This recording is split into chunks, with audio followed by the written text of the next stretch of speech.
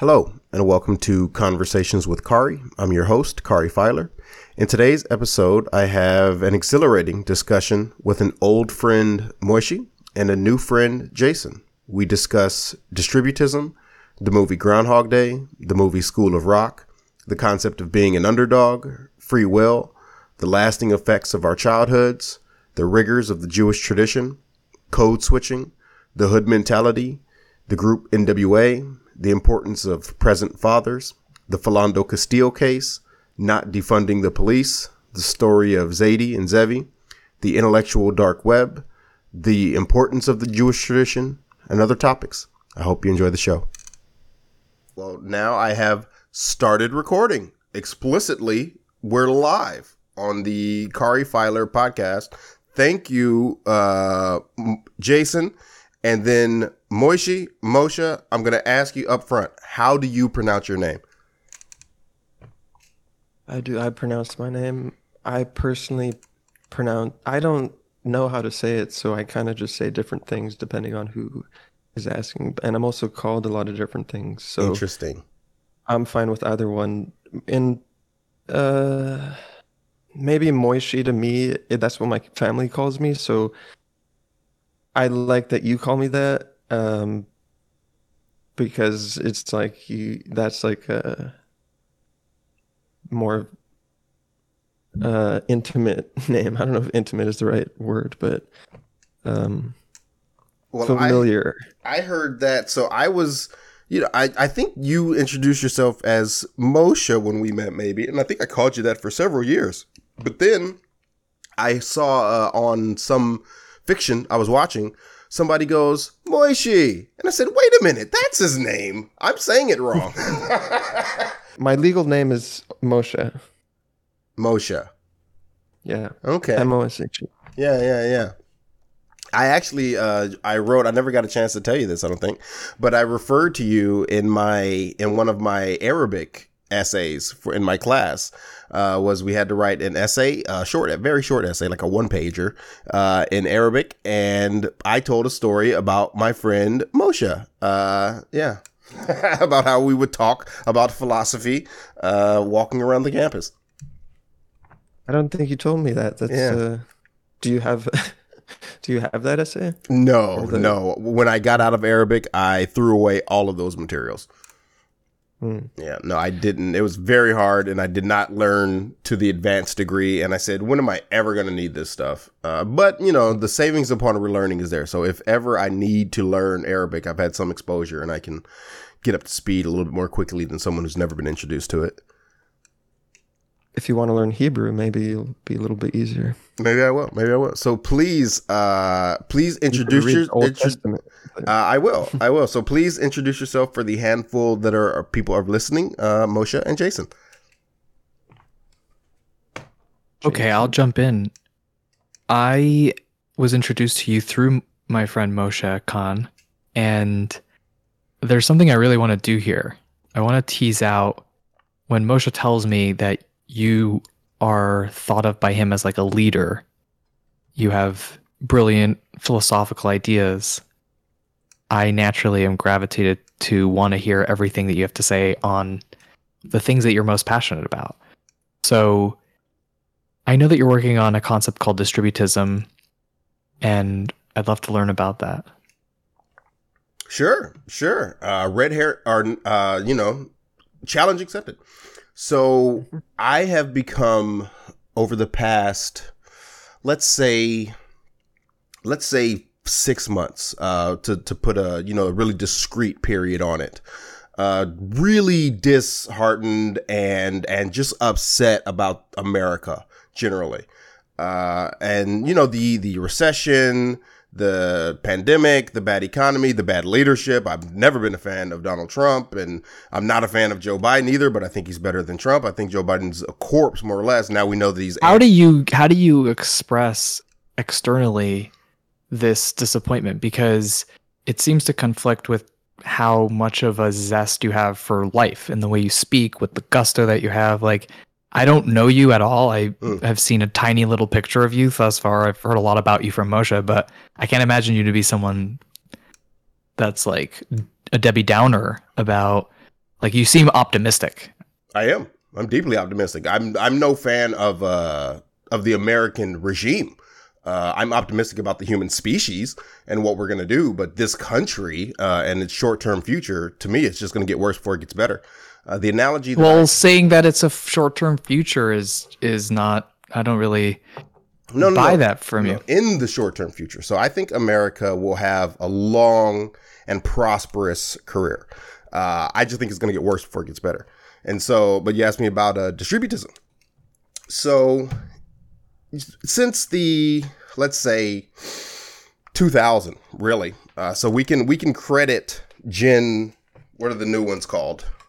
Gen Z, the newest ones that Gen Us that are all on TikTok, Instagram. So, oh no, I'm not. Yeah, they've never seen a prosperous America, right? Just since the 9/11 attacks and the housing crisis is just, for them, it's just been down, down, down, down, down. They've never really seen we had the boom, the .com boom in the 90s for us millennials, but they didn't see that. They were born after that. So it's just been going down, down, down, down, down. So in the past 6 months, I just began analyzing what's going on with America, right? Why is America having so many problems? We've got so much money. How are we in this seemingly downward trajectory is the question I was asking myself. And every time I got to the what I felt like was the root of a problem, it was greed. Every single time. And I said, this can't be the case. It can't be greed every time. And every single time I was analyzing a social ill, at some point I came across greed to be the ultimate source of it. Now, in the past month or so, I've actually expanded that analysis beyond America. So I don't think America is the only greedy nation. I think greed is a deep human problem, but capitalism as a system doesn't do anything to retard, to use the word in the way that it can be used here, to retard human greed, to push back against and kind of make it not cool to be greedy, right? Capitalism makes it cool to be greedy. And so I said, well, this system cannot last because greed, and like I said, in the past month or in the past 6 months, for the first 5, it was just America. America is greedy to the core. In the past month, I've really come to say, you know what? As I look at the other world's problems, you look at Europe's problems and probably Russia's problems, and who knows how many problems. It's probably human greed a lot of the time, right? So it's not like greed is a uniquely American phenomenon, and so we just need a new system. And so whatever capitalism will go away. The analogy that I use is if we were two people talking during the feudal era and we were talking about what the next system would be, we wouldn't be able to use the word capitalism because it wouldn't have existed yet. But we could say with confidence that there would be some system better than feudalism that will follow this because you can't just have lords and peasants. This isn't going to go on forever. So I'm calling distributism the next system that will come after capitalism, because capitalism does not do enough to make greed not cool. And so the next system, I think, will leverage the incredibly powerful profit motive, will leverage the powerful invisible hand that makes prices on the market and will leverage market competition, but will also to make it not cool to be greedy. And so that's why I call it distributism, because it will distribute the abundance that private property and private enterprise generate for us rather than concentrate and accumulate in the hands of 26 the rewards of our efforts. And so that's why I call it distributism. Can you talk more about that? How is that going to work practically? What I'm thinking now is that we can. So on the questions we ask each other we say, how much do you make? What do you do? Right. I think the question we'll ask each other in distributism is, how much do you distribute? Right. Well, still, what do you do? But how much do you distribute? How much dollars are you giving to people? Not just how much is in your bank account, but how much are you giving to people? And then that will be cool. Like Elon Musk, when he takes $1 for running PayPal. I don't know if you remember that, because he was already rich. So he didn't have PayPal cut him a check. It just cut him for $1. That was cool. Right. And to the little bit that got celebrated, it could have been celebrated more. And I think more billionaires should, cut their wage down to $1 once they cross a personal net worth of $2 billion. I think that should be cool. And so I'm not talking about writing legislation to push anyone this way. I'm simply talking about really framing the way we think about the flow of capital as a truly flowing system, and just admit that it's not cool to stack billions of dollars. That's not cool, man. You're not helping anybody. Just move that stuff around, right? Distribute it. And so that's all I'm talking about. I'm talking about a change in conception and a change in conversation, not a change in legislation at all.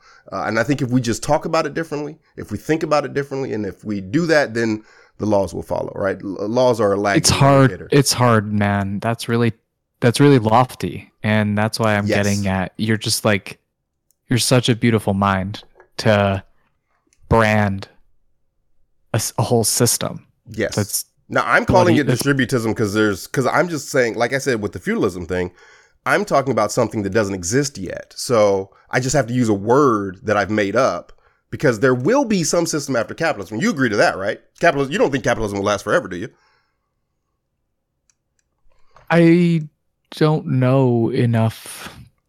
I would say that it's just an expression of power, and the system we have now is different than the feudal system. Yes. But it's not that much different, and it's just expressions of power. Yeah. No, I agree with you. I'll be first to say that capitalism is the worst socioeconomic system except for all the other ones, right? And so all I'm saying is that systems change, the names of systems change, and I myself am no longer a capitalist, because it seems to me that capitalism, the way it's practiced around the world, is inseparable from the love of money.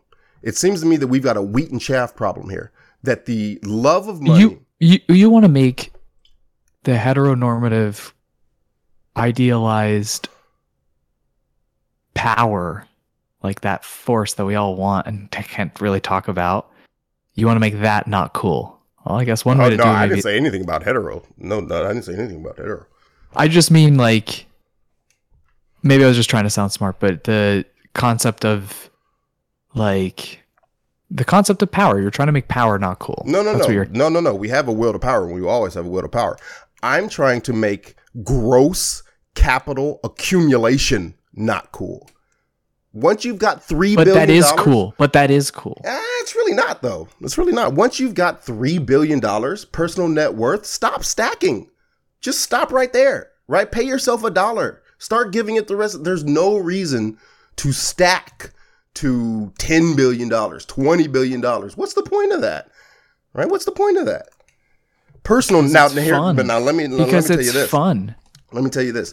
That's personal net worth. I am not going to knock a company, Apple, for instance, for having however many billions they need to have on hand to cover operating costs. Okay, that's a company, right? And so I believe in overturning Citizens United, because I do not think that companies are people. I think they're different things, and I like to treat them differently. I want to make it not cool for individuals to stack $10 billion. Now, and this is why I say making it not cool. Because as to your point, there will always be the will to power. And there will always be powerful people that use their power to accumulate power, to concentrate power. And actually, we could talk about the history of the species as being struggles between concentrating and distributing power, right? You could probably look at the whole history of the species through that lens. So that's all I'm talking about. Yeah. So I think we're currently in a phase where concentration has been happening. And I think we will need to shift to a phase where concentration of power. We will need to shift to a phase where distribution of power is the dominant paradigm, more than the concentration is. And I'm on that wave now. I'm not on the concentration wave anymore. I don't think it's cool. What do you like? Martin Luther King meets Jesus Christ? Like, you're trying to make power not you're trying to make power not cool. And no, I'm trying to make accumulation of capital not cool. You can still be a You could have powerful power in person other without ways. a $10 billion in the bank account. Jesus was Yeah. powerful. How much money did he carry around? Accumulation, I guess maybe I'm still just trying to digest what you're saying, and because it's blowing my mind and I want to get to the heart of it. Sure. So then say more on anything practical you've thought of how this might look. I think so. I think it will look in terms of like the forms we fill out when we file. We will say these are our expenses. These are our purchases, and then and for let's say a company. I do have ambitions to run. I have ambitions to run a game company. I currently run the company. It's got one employee. Doesn't pay him anything. But eventually I hope to have more employees and pay them something. And so when we do this, we'll have expenses. I'll work for you. Thank you. We'll go through the roof if you're working for me, Moshe. I know that much. So we'll have expenses, and I will categorize those expenses and they will only be inanimate goods. So expenses are tables, computers, doors, right? Things like that. Then there will be contractor payments, which are, or maybe third party payments or something like this, where I'm paying to a company for some service or for something like that. But then we will break out payroll as distributions, right? Because currently the way we talk about payroll, we talk about it as an expense. People go, oh, yeah, this is going to be so expensive. And you're talking about the money you're going to give to people. Well, wait a minute. That's not really a quote unquote expense the same way as buying a table is when you're paying John to do a task, because John's going to take that food and he's going to feed his wife. He's going to feed his kids. So we don't need to treat giving money over for a product exactly the same way we treat giving money directly to another human being. And so what I want to do in the distributed framework, and this is a conversational framework. I can't be clear. I can't express that enough. I'm not talking about legislation, right? I'm not a member of the woke left who wants to write laws to make everybody agree with me. That's definitely not what I'm doing. But in this conversational framework, I just want to make it so that we're clear when we say we distributed funds in these ways. We gave money directly to people in all these different ways. And isn't that cool? Look at how much money we distributed. Isn't that cool? More cooler than any money we accumulated. That's it. I think that's practical, right? So just breaking out expense, just no longer referring to payroll as an expense, but instead as a distribution. It is pretty cool, and people do that already. That's something that exists. There's very wealthy people that do very cool initiatives with their time and resources and power and wealth, and it's cool, and they get recognition for it. And sometimes there's dinners, sometimes there's just local people that know something. So I do hope that it grows. I mean, how do we get this word out of distributism? It's kind of a catchy phrase, distributism. Yeah. I just came up with something new, and for me, the real, I'm a student of Jordan Peterson. So, for me, I don't expect to have any real, quote unquote, influence on the world. I cannot control the world. One way to guarantee yourself a headache is try to control an adult. You're going to get a large headache from doing that. I don't care to control anyone. I control myself. Right. And so for me, the most recent philosophical what did you say about controlling an adult? It's a guaranteed way to give yourself a headache. And also often a way to guarantee power and wealth, but continue. Well, I mean, controlling an adult, right? I think maybe you're talking about paying an adult, which I would say is a different thing. But just fully controlling an adult, as in I guess let me ask you that. What would you say is the difference between controlling someone and paying someone? Is there a difference there? I think if you're talking about control, it sounds more absolute and unqualified. Whereas if you're paying someone, then there could be disloyalty, or you don't really have control. You have a relationship with them. Yeah. But, so I guess when I was saying controlling adult, I was thinking to myself, trying to control someone without paying them. I guess if you're giving them money, then you're kind of trading with them, right? And then, but I wouldn't call paying someone controlling them, right? You wouldn't call paying someone controlling them, would you?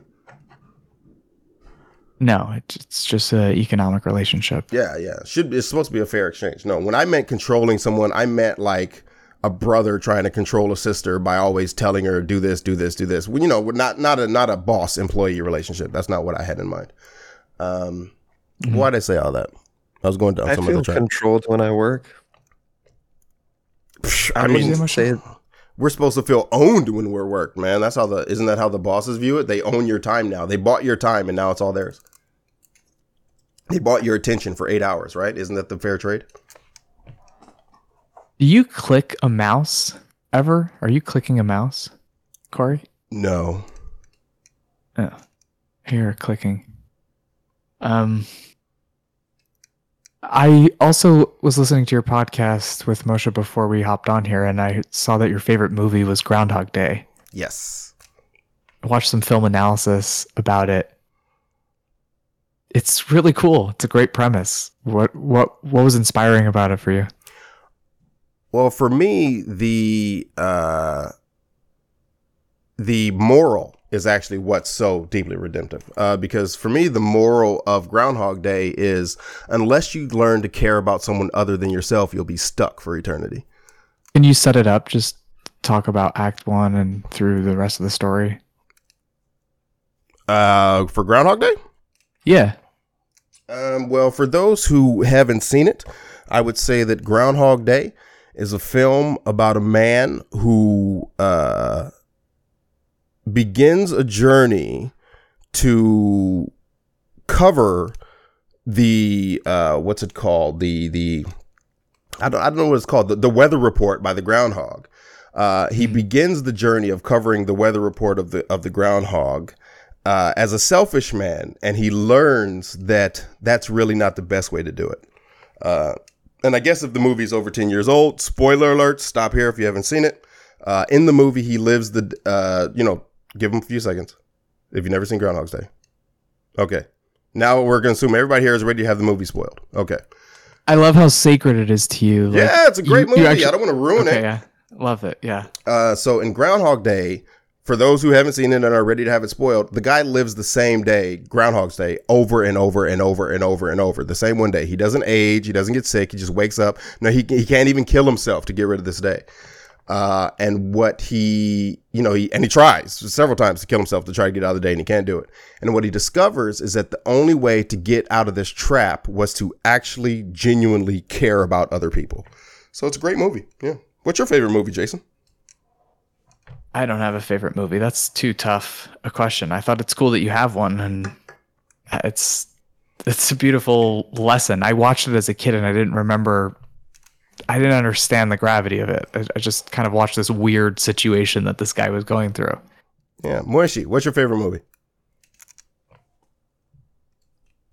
The two movies that I've probably watched the most in my life are Gladiator and School of Rock.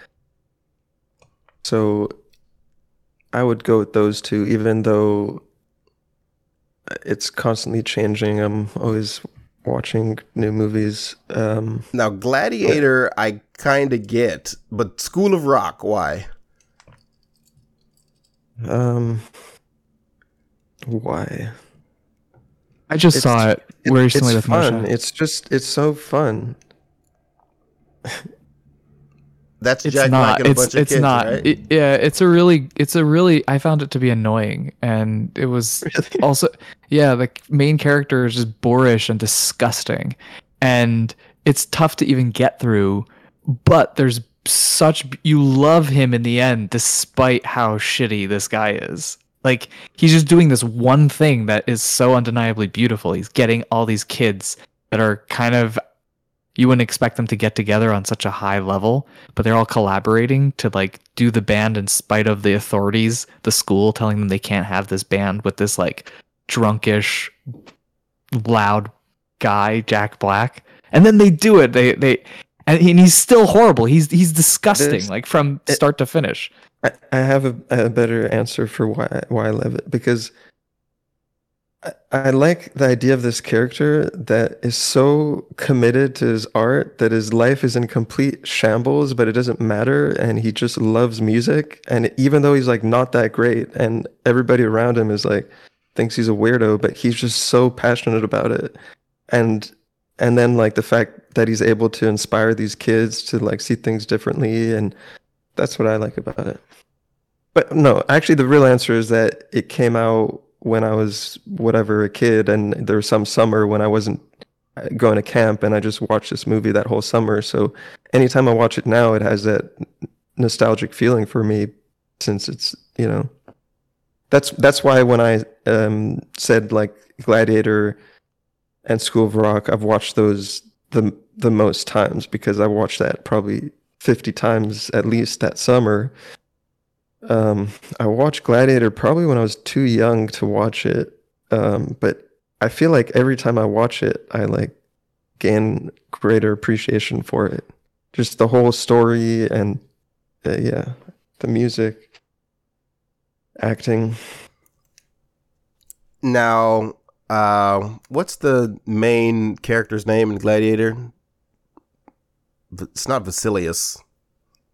Maximus Decimus Meridius. There it is, Maximus. So Maximus is the underdog, right? So there's a bit of an underdog story wait, you know what? You said Gladiator, but you know what I had in my mind this whole time? 300. 300. Yeah, so I need to remember. Gladiator you're talking about Gladiator with Russell Crowe, where he's going up against Joaquin Phoenix. Okay, yeah, I've seen that a couple times. Okay, I need to get. I had 300 in my head, which is. Wait, so you thought 300 that you thought it made sense that 300 would be my favorite movie? Yeah, why not? It's awesome. Really? All right, it is awesome. Gladiator's, I think, more timeless. Gladiator is a beautiful film, no doubt about that. It is a beautiful film. Yeah. Okay, so is Jack Black underdog at all? Are there any underdog themes in School of Rock? Yeah, he's the underdog. Yeah. Okay. That makes sense to something that would resonate with from my understanding of what you like. I think you like a good underdog story. Probably. How about you, Jason? How do you feel about the theme of the underdog and what it means for film? You're so right. Like, that's the main thing that I like about almost every movie, that you're rooting for this underdog. I never realized that. It's so good. Would you say Groundhog Day is like that? Like he becomes the underdog in the cosmic sense because he's completely helpless to this greater power that's making him relive the day. And then he becomes this pathetic character that like all these silly, outrageous things happen to him. I wouldn't say Groundhog Day has a whole lot of underdog thing, but I would say that Groundhog Day is almost like 100% man versus himself, right? So man versus the world, man versus man, and so underdog typically is like a man versus man theme, right? So, but Groundhog Day is 100% man versus himself. So I mean, are you the underdog against yourself, right? That's kind of hard to say. Yeah, I think you are. You are the Hey, you know what? That's the you got a dark wolf on one shoulder and a white wolf on the other. Which one wins? The one you feed, right?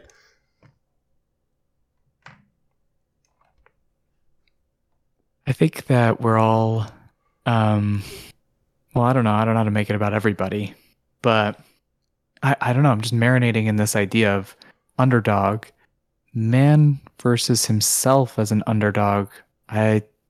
I've never even verbalized or considered that concept at all, but it seems possible. Like in a movie sense, it's like Bill Murray's character is being crushed by the force of this premise. Like Moshe said, it's this cosmic force. And you mentioned will to power. I'd love for you to talk more about what that means exactly, because I don't really know. But it's like, sometimes I feel like I'm just a rock that someone threw and I'm being hurled, and it barely, like, there's so many forces that are moving me through, and on some level I have a choice and it feels like I'm choosing different doors, but there's also this feeling that like, man, sometimes I'm just incapable of defeating my own will, you know. So Yep. I kind of, yeah. Yeah, no, 100%. I'm in the same boat. Recently, so the ball is in my court for this project that I'm a part of for this Minecraft development project. And the ball's been in my court since Thursday morning, I think. And so I told myself, I'm going to do something. I'm going to work on it Thursday afternoon. I didn't. I said, I'm going to work on it Friday morning. I didn't. I said I was going to work on it this morning. I didn't. But you know what I did do, though?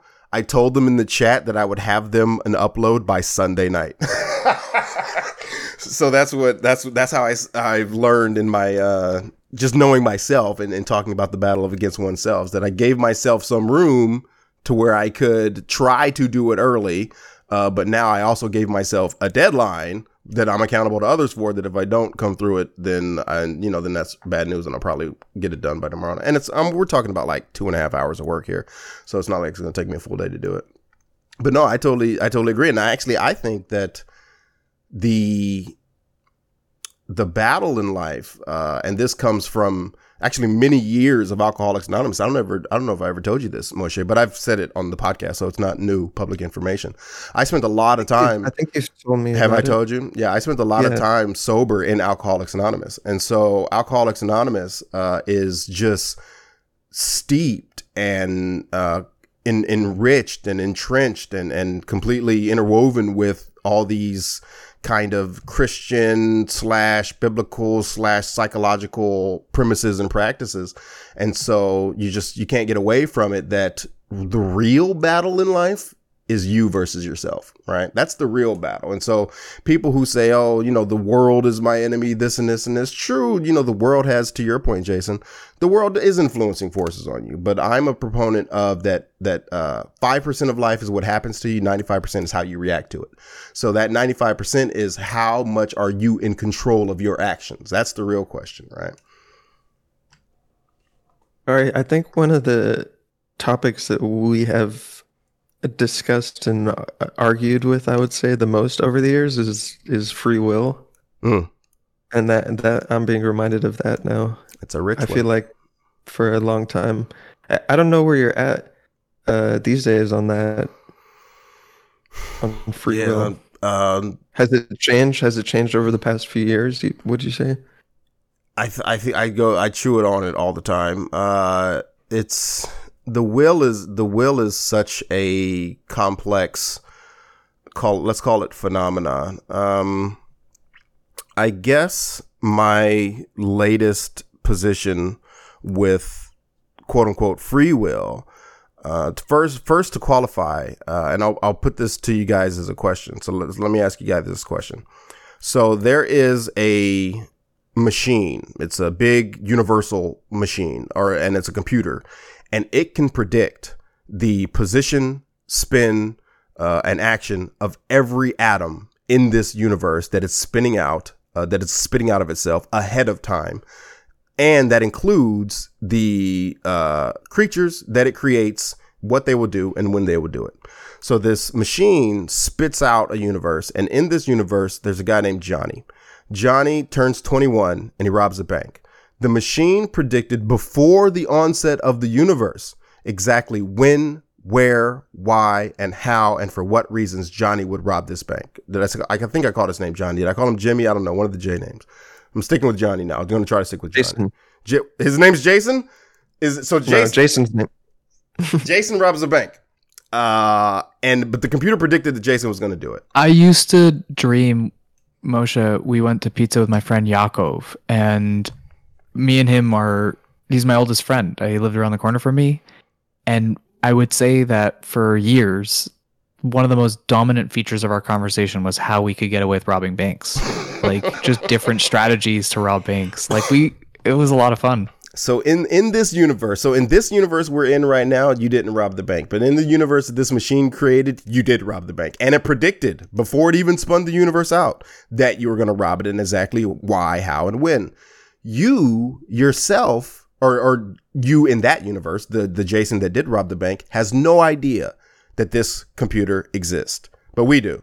The question is, did that Jason act of his own free will. So what are your guys' answers to that? Did that Jason, that version of Jason who robbed the bank, and it was predicted that he was going to rob the bank by a computer, did that Jason act of his own free will? I think if John, oh, you go ahead. No Since way, he's talking Moshe, about go you. for it. Oh god. No way, go you, yeah. I think if Johnny was experiencing what we experience when we, feel like we have free will, if he experienced the world as we experience it, then he would have free will, even if it was, set in motion from the beginning of the machine. Even if it was predicted long before it happened, he still acted of his own free will. To me, free will is the experience. It's more of an experience, and so if he is feeling that he is making decisions, then he is exercising free will. You agree with that, Jason? No. I mean, sure, but I don't like the paradigms that we're talking about this. We're scientists, so is that what you mean? I mean that it's using words that they don't match up. So like, I've spent time trying to wrap my head around this too, but I feel like this universe is so vast. If you really boil down, we don't know why. We don't know why there's something rather than nothing. We don't know why we do certain things, like we use words like passion, but we don't really know why we do things. And we know a little bit, we know within the social constructs and consequences that we all have, but if you really get down to it, we don't know. So it's kind of like silly to talk about. It's just like within our like concept of like, should I open this door or not? Yeah, we can choose that, but like it's just you're part of such a bigger thing that you don't have any control over, and you don't even know why it's happening or what's going on. So there's both. The question is this, and this is to dig at each individual answerer's understanding of the phrase free will, is that if the decisions and behaviors of an organism can be predicted, is that animal acting of its own free will? And so that digs at the personal definition that you carry of the phrase free will. So it sounds like you disagree, Jason. I want to push back against what Jason said, because I think that there's a certain way in which he glides through life, and there's certain things that I'll notice and be like, oh, why do you do that way? Wouldn't it be easier if you did it this way?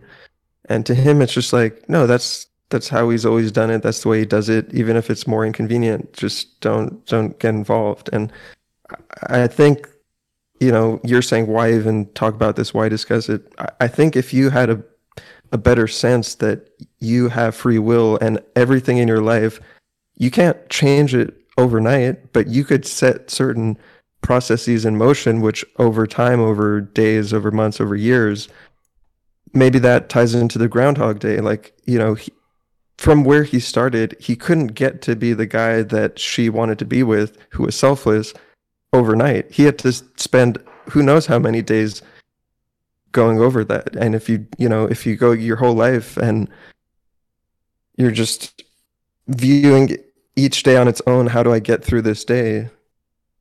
Without thinking about the bigger picture of how you could, change your environment, change your habits. All these things are malleable. You're in control of it. I think it's very powerful, and you could unlock versions of yourself that you didn't know were there.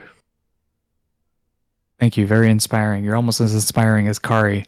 And I think that my problem of not being able to embrace imperfection doesn't negate my opinion on free will. Do you think, Jason, free will is a capacity that humans have? Do humans have free will? Of course. Of course. So did this hypothetical Jason who robbed a bank but is predicted act of his own free will? I mean, I'll make jokes that Moshe can see coming a mile away. Did I say a joke that of a free will? Like, was I born of free will. It's kind of this just, it's like gravity. Like, do you choose that there's gravity? Do you choose, you know what I mean? No, yeah, we can. Here's what it- No, those are easily split up. Yeah, and I can split those up because I've been doing thinking about choice for a long, long time. So to answer that, no, you didn't choose to be born. None of us chose to be born. In fact, you didn't choose your parents. You didn't choose when you were born, who you were born to. That much is 100% luck or unluck, depending on your position. But what I like to do is I like to say, okay, well, by the time a person reaches biological adulthood, which is 25 years old, not just legal adulthood, which is 18, because your frontal cortex isn't myelinated until you're 25 for the average person. So at that point, you're an adult, and I say, okay, your luck has been converted to will. But there's no denying that humans do have at least a sense of agency. And so, were you born? Did you choose gravity? Did you choose to be born? Did you choose to be human? No, you didn't choose those things. But did you choose your career path? Do you choose your friends? Do you choose what schools you do, what shows you do and don't watch? Yeah, choice is a real phenomenon for sure. You choose whether or not to kill yourself, and That's right. if you don't, then you get to keep doing it. And it's quite extraordinary. To be or not to be? Nice. That is the question. Mm-hmm. And the answer is to be. And to be for what? How are we going to make distributism a thing? Are we going to buy a plot of land near Lancaster, California that's like $4 an acre? Well, to begin on that, but then also to address Moshe's question of where I stand these days on free will, I'm really thinking that agency itself is the gift, or at least a large part of it. Agency itself is the gift, right? So there's only one true agent, and that's God. God is there's nothing but God. But God in his generosity, and I use his when referring to God because I use his for myself. And I encourage everyone whose pronouns are different than mine, whatever pronouns you use for yourself, use those pronouns for God, because God is all of us, right? So I refer to God as him. And so what I think he's done is that he, in his generosity, he has given us this sensation of agency freely. And he's the only agent. But he gave us the sensation of agency to share and say, kind of, isn't this awesome being an agent? And so that's what I'm thinking about it with free will. I mean, and so even if it's predicted, even if I'm predictable, right? Even if you could make a machine and predict everything that I'm going to do before I'm doing it, I still have the sensation of free will. And to me, that's good enough to call it a phrase, right? Even if I'm predicted. So yeah, I do think we have free will, and my current standing on it is that the sense of agency itself, conscious agency, is a gift from God. I think this is the biggest change. I mean, there's so many things that feel like I've seen you change over the years. When I was trying to describe you to Jason, I didn't really even try. I gave like basic indicators because there's so many other things that I'm like, it's gone through, like your relationship to religion, I feel like has changed a lot. Your focus on science has changed. How much you care about your Black identity, I think, has changed. There are a lot of these things that I feel have changed. So, you invoking God in a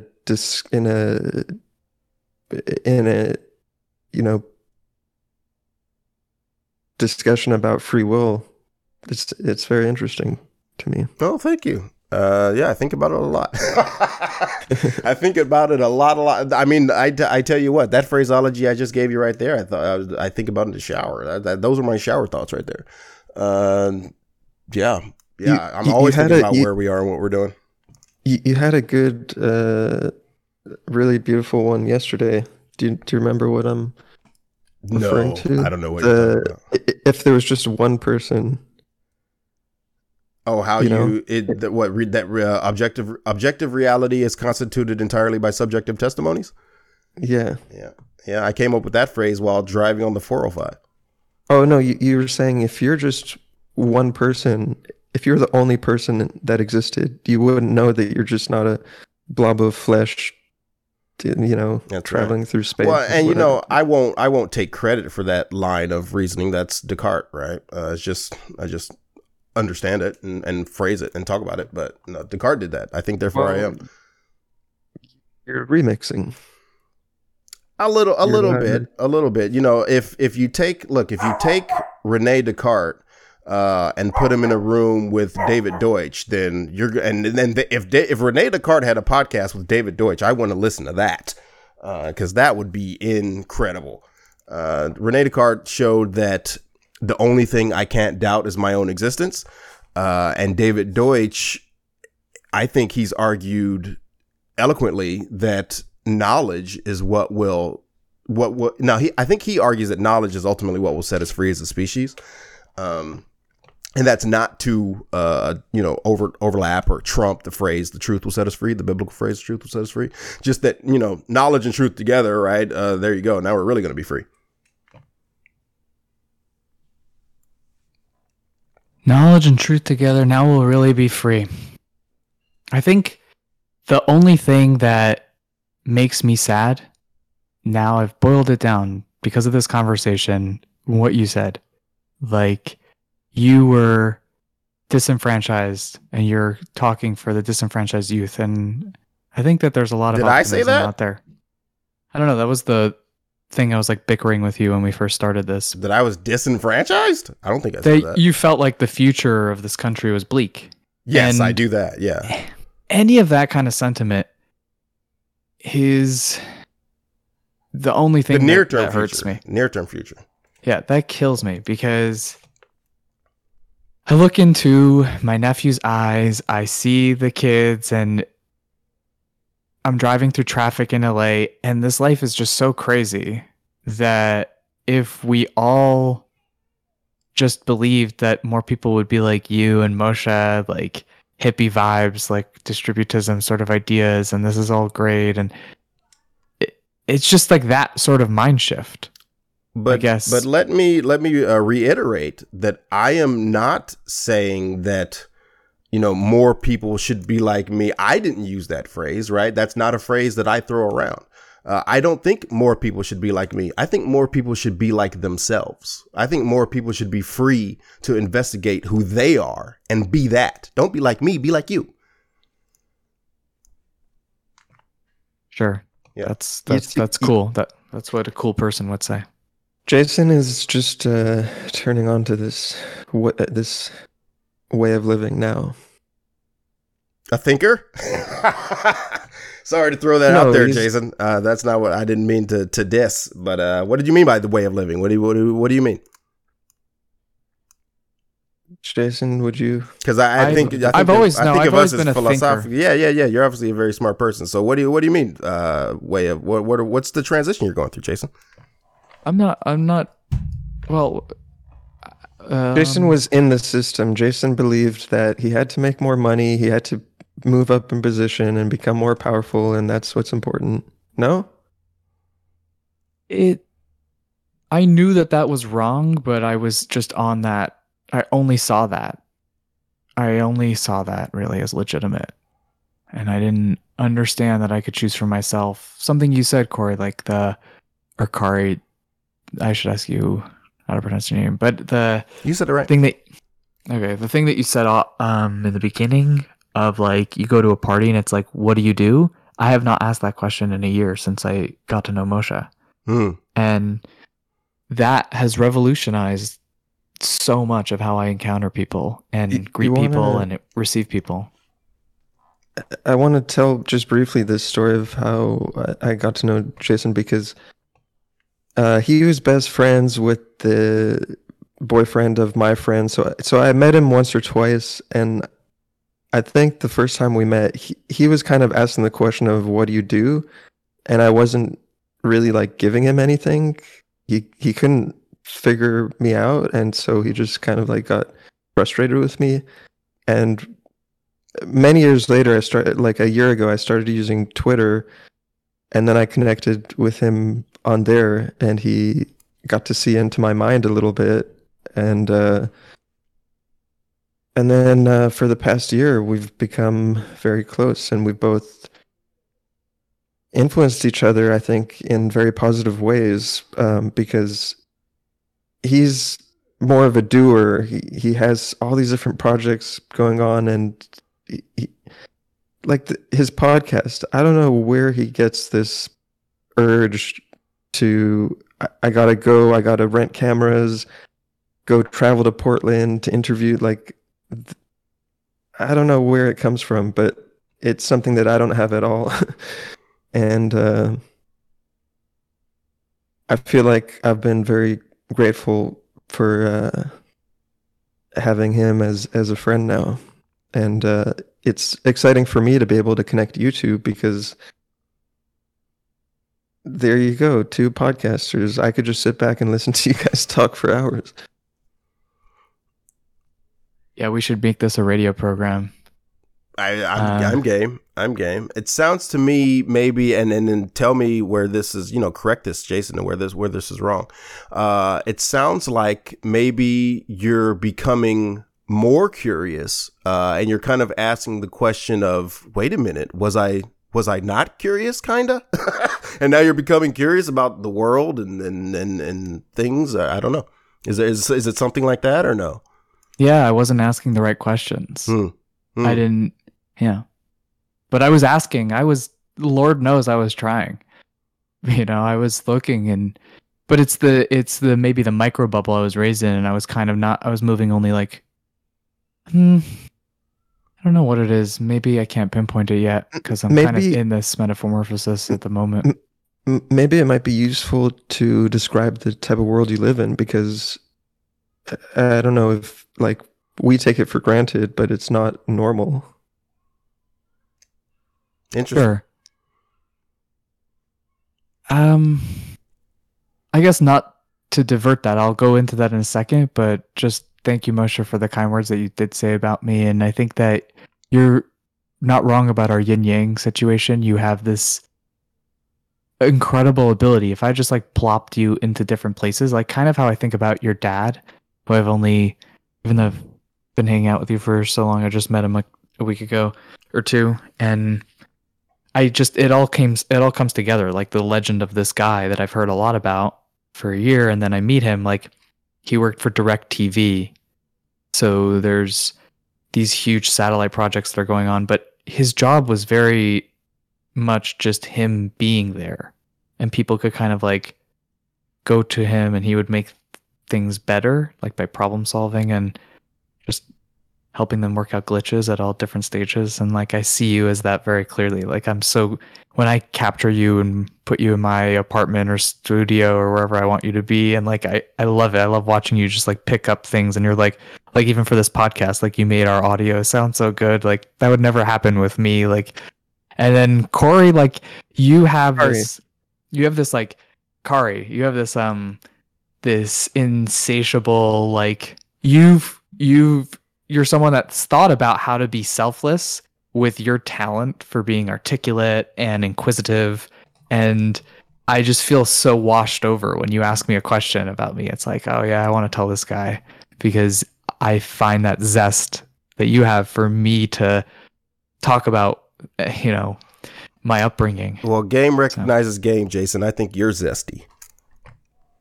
Yeah, I try and be more spicy sometimes. And I did watch that interview to Portland where you're asking cab drivers what they think about love, and so no, like I said, birds of a feather, man. No, I thank you for the kind words, and I appreciate what you're doing as well. Nice. So the woman that I interviewed that I went to Portland with, she said something really nice to me. She said, I am grateful for the work that you're doing in this world. And I thought it was cheesy when she said it, but when I was editing it like 45 times over and still like failing on certain elements of it, I was like, yeah, this is work. And it was nice for her to see me. But anyhow, the childhood, I think I'm just like stumbling and diverting from talking about myself for some reason. But the childhood that I grew up in is extremely complicated.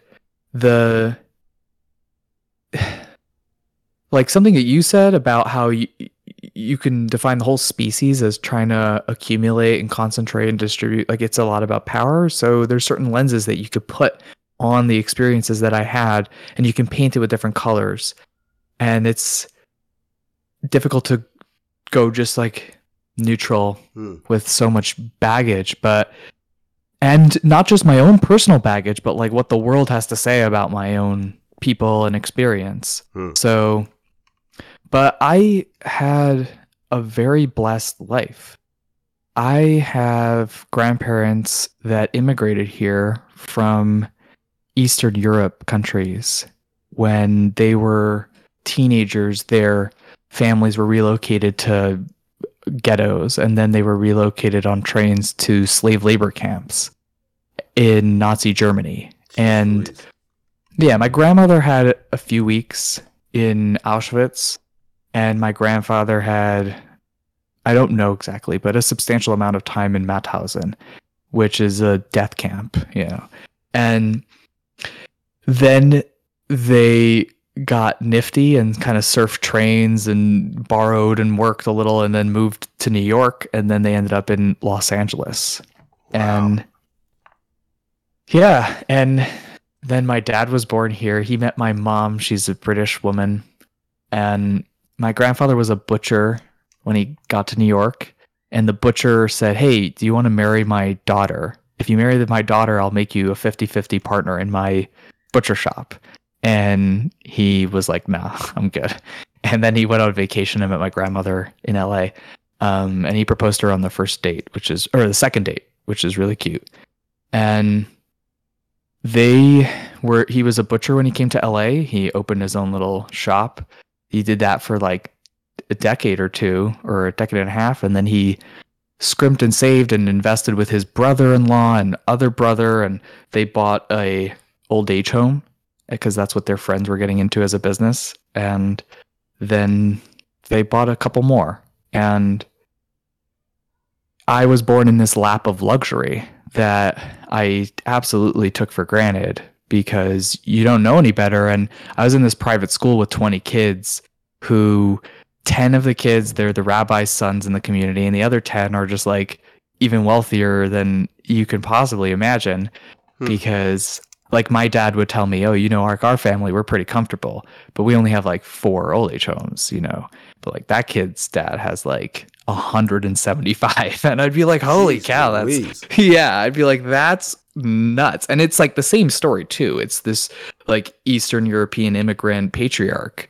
And my grandmother actually had a lot in the business. Like once they had excess capital, she was controlling the investments. It wasn't crazy money, but it was like nifty investments. And like they tried doing Coffee Bean or a perfume with Swarovski, or, you know, like they got into it. They did some stuff, and it was her. She was driving it. Like he was a workhorse, but she was the brains. And so they would like donate money to schools, and they worked really hard. The overarching component also is that they're Orthodox Jews, and as are my family, and they're ultra Orthodox. So colloquially, that would be like Hasidic. We don't look ultra Orthodox, and there's a whole contingent of people that are like this. If you meet my dad, you just think, okay, this guy wears a kippah, but otherwise he's like a white American business guy. But that's not how he sees himself, and that's not how he sees himself. I don't necessarily want to talk. I don't need to talk about it in connection with my dad. It's kind of a general thing, but maybe sticking to reporting on the facts of myself will be more fruitful. So I was in this private school, like I said, with 20 kids, but what we did is completely abnormal. I would wake up at 7 o'clock in the morning to get to prayers at 7:30. This is for my, since from 7th grade to 13th grade. Okay. And then you study Torah till like 1 p.m. in the afternoon. And then you study like math, history, and some other rudimentary macro subject like vocabulary or something, and then you go back at 4 p.m. and you're studying Talmud again. You go home for dinner and then you go back and study into the night until like 10 p.m. or 11 p.m. And then I went to Israel to study Torah in Jerusalem, Talmud, and then I went to yeshiva. I guess it's important to stop and just appreciate how lucky I was to have everything that I had. The community, the ritualized familiarity that you get from high school. Yeah. What? The support. The support. And all of that you kind of feel as a kid, it kind of never goes away when you're raised in that community because you always have that network. You really do. You don't necessarily interact with them like you did as kids, but they're a phone call away. And they're there for you, and it's an extremely vast network. So if I go to a camp or a yeshiva in another country, by virtue of them looking at me and seeing the type of yarmulke that I wear and the ability for me to throw in certain Jewish like code switching words or not code switching, but just like certain vernacular, like that dials me into just 98% of acceptance by this other human being because they understand that, wow, this person keeps Shabbat, this person learned Talmud, this person has this type of like moral compass and understands my world too. So it's like you just have this, you're like blood brothers with this like person that you've never met at all. And because of how uniform that world is. And then my dad paid for my college because that was really important. It's like, yeah, you're really either going to become a rabbi or you're a doctor or accountant. Like, what else is there in life? And then I went to law school, and in law school I kind of got rid of wearing a kippah and assimilated myself inside, but I really didn't have, I was so inarticulate to become friends with people that weren't an Orthodox Jewish person because I never got intimate in any shape, way, or substantive form with another person that wasn't completely who I'm describing in that bubble. So it was very strange for me to try and form genuine experiences with these people. And I see how I'm saying like these people, like just people. Like I couldn't fathom that they're worthwhile. And it's interesting because it bleeds past religion. It bleeds past being Jewish because I couldn't accept Moshe, my friend, as this person, despite how, and my parents like don't like him, you know, because he has what? Still to the day? I've only been friends with him now for like a year, and they've only met him a few times. They're but lost. They're lost. He's amazing, but it's an acquired taste if you're not, if you're in that sort of paradigm of life. And which I was. And so when I met this guy, I thought they warmed up to me. They still don't like me? Yeah, they still don't like you. They don't understand. Right. Yeah. That's okay. We're just on different wavelengths. It's fine. Yeah, they're good people. I like you, Moshe. It was a good story you told, Jason, but I want to tell you, Jason, a story that Kari told me probably a few years into our friendship. This epiphany he had, maybe you could correct me on the details, but it was something like you were at a resort for a friend's wedding.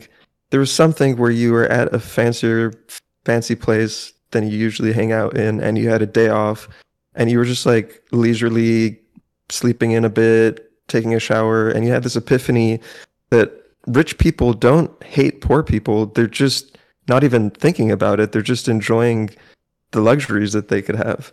That, I don't know if you remember that, but that was kind of a shocking thing to me, a shocking epiphany.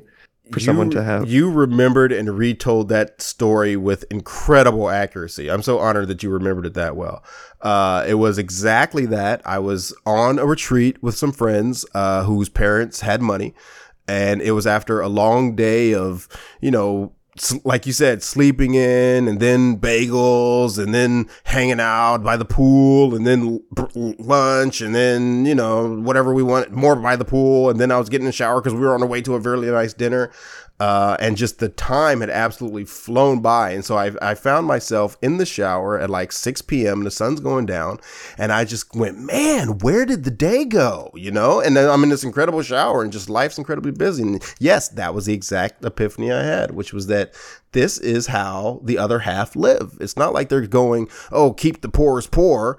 They're just living incredible lives. They're thinking about going skiing and what they're going to do next year and stuff like that. They're just evaluating their options and executing them. Yeah. I love that. Yeah, so I grew up, I guess this contrasts with your upbringing a bit, Jason. I'm an only child from Compton, born in 1984. When I was 12, I was going to be a Fruittown Piru, and there was nothing my mom could do about it. That's where I grew up. There was police tape on my block every other week, at least for 2 years.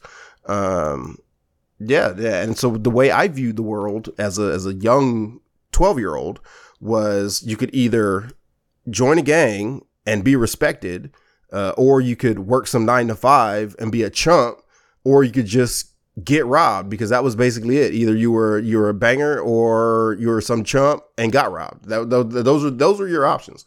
Now fortunately, my mom moved me out to Covina with my stepdad, and so instead of becoming a gangbanger, I became a pothead, which is a whole degree better, I would argue. And then I became a pothead, and then from pothead, I became sort of interested in academics because I had some nice girlfriends in high school. But no, I came from and I'll tell you this, the people in the hood talk about rich people all the time.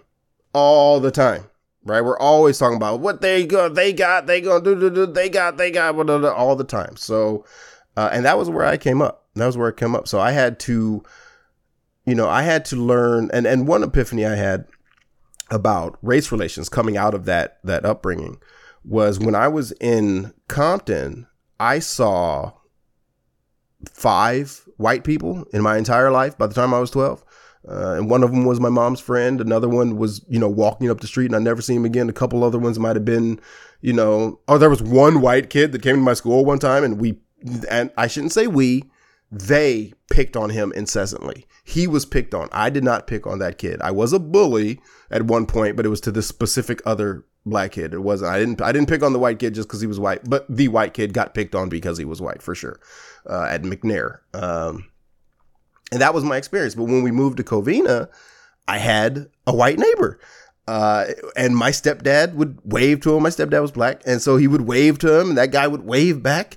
And there were times where I would stand on the fence or lean on the fence and I would talk to my neighbor guy about Bob Lazar and aliens. And he was into all sorts of cool stuff. And I said, oh, it was then I learned when I was 13 years old that white people are just like black people, that we all just want the same thing, right? A safe place to raise our kids. Damn. That's fascinating. It's the whole other, almost like a cult, like how I feel like, I was brought up in a cult. It's like the ghetto or whatever you were from that seems cultish. Like they're always talking about hierarchy. Yep. Yeah, I would call it the hood, right? I would say the hood has this, and there's a certain hood mentality that exists. I've argued to much controversy in black circles that the largest and biggest problem facing black Americans today is the hood mentality, right? It's not overt outward racism. Now, that's not to say that overt outward racism isn't a problem still. It is a problem in a lot of areas because keep in mind, the people that insisted that they wouldn't share lunch counters with blacks are still around largely. So, we're getting past that area, but we aren't fully past it. But you can look at the evidence, right? So the average wealth of a black person that's a descendant of slaves in America is 1/10 that of an average white American. But when you group all black Americans together, you kind of get that number. But if you separate out the recent black immigrants, so these are people who came over from dark skinned countries after slavery, and who, people who came over from, Ethiopia or wherever, right? Angola, wherever they came from, then they do on par with white Americans, Asian Americans, other groups. They do on par with other groups, but it's the descendants of black slaves. And I like the hashtag BDOS, right? So it's the black descendants of slaves that have this internal self-doubt, right? It's us that keeps us from participating. And we lock ourselves out before we even try. An example I can give, I drove rideshare for 14 months. And there was a guy that I met. He got in my car and he was wearing a suit. Now, this is a white guy in his late 20s. He got in my car, he was wearing a suit, and I was taking him somewhere in LA. And I said, as a cabbie does, hey, where are you from? What do you do? Da, da, da, da. He said, well, I was a waiter at this restaurant a while ago. This is like 7 years ago, right? Or, he was telling the story. He was saying like 7 years ago, I was a waiter in this restaurant and I had this regular who kind of took a liking to me. And we developed a rapport, and he said, hey, man, come work for me. I'll give you a shot. You got a nice way with people. I'll give you a shot as a salesman. And he said he left that waiter job, went to this entry-level sales position, and over 7 years had worked his way up to a regional sales manager, right? This was white guy, like I said, white guy, late 20s. Maybe a month later, 6 weeks later, I don't know. I'm in the car with a black kid who I'm picking up from Compton. And I'm driving him out to LA to this French restaurant. And I said, hey, man, is this a fancy restaurant I'm taking you to? He said, I can't afford to eat there. I said, oh, man, so you've got all sorts of opportunities to rub elbows with people who can, improve your network, and you can really get out there and make some things happen. He said, nah. I said, what do you mean? He said, nah, not for me, man. So that's what's holding black America. That's the largest thing that's holding black Americans back today. Not the only thing, but that's the largest thing, is we have an internalized self-doubt from the decades of lynchings and burnings and horrible depictions on mass media. All that stuff got internalized. You can't just look at every single dark-skinned person on television and movies acting a buffoon and not internalize a little bit of that, right? And so that's the culture we're in. That's the culture I came up in. And I had to learn through personal relations, like you alluded to. And I think that was a very beautiful thing. It takes personal relationships in which you care about people that are outside of your group to understand that your group doesn't have a monopoly on truth. Oh, that's such a nice little bow you wrapped at the end. Something else that you said was really beautiful was that you had some nice girlfriends, so you got into academics. What did you mean by that? Well, so I get to tell this story. Well, can I? No. Jump in. Mush it. Jump in. Yeah.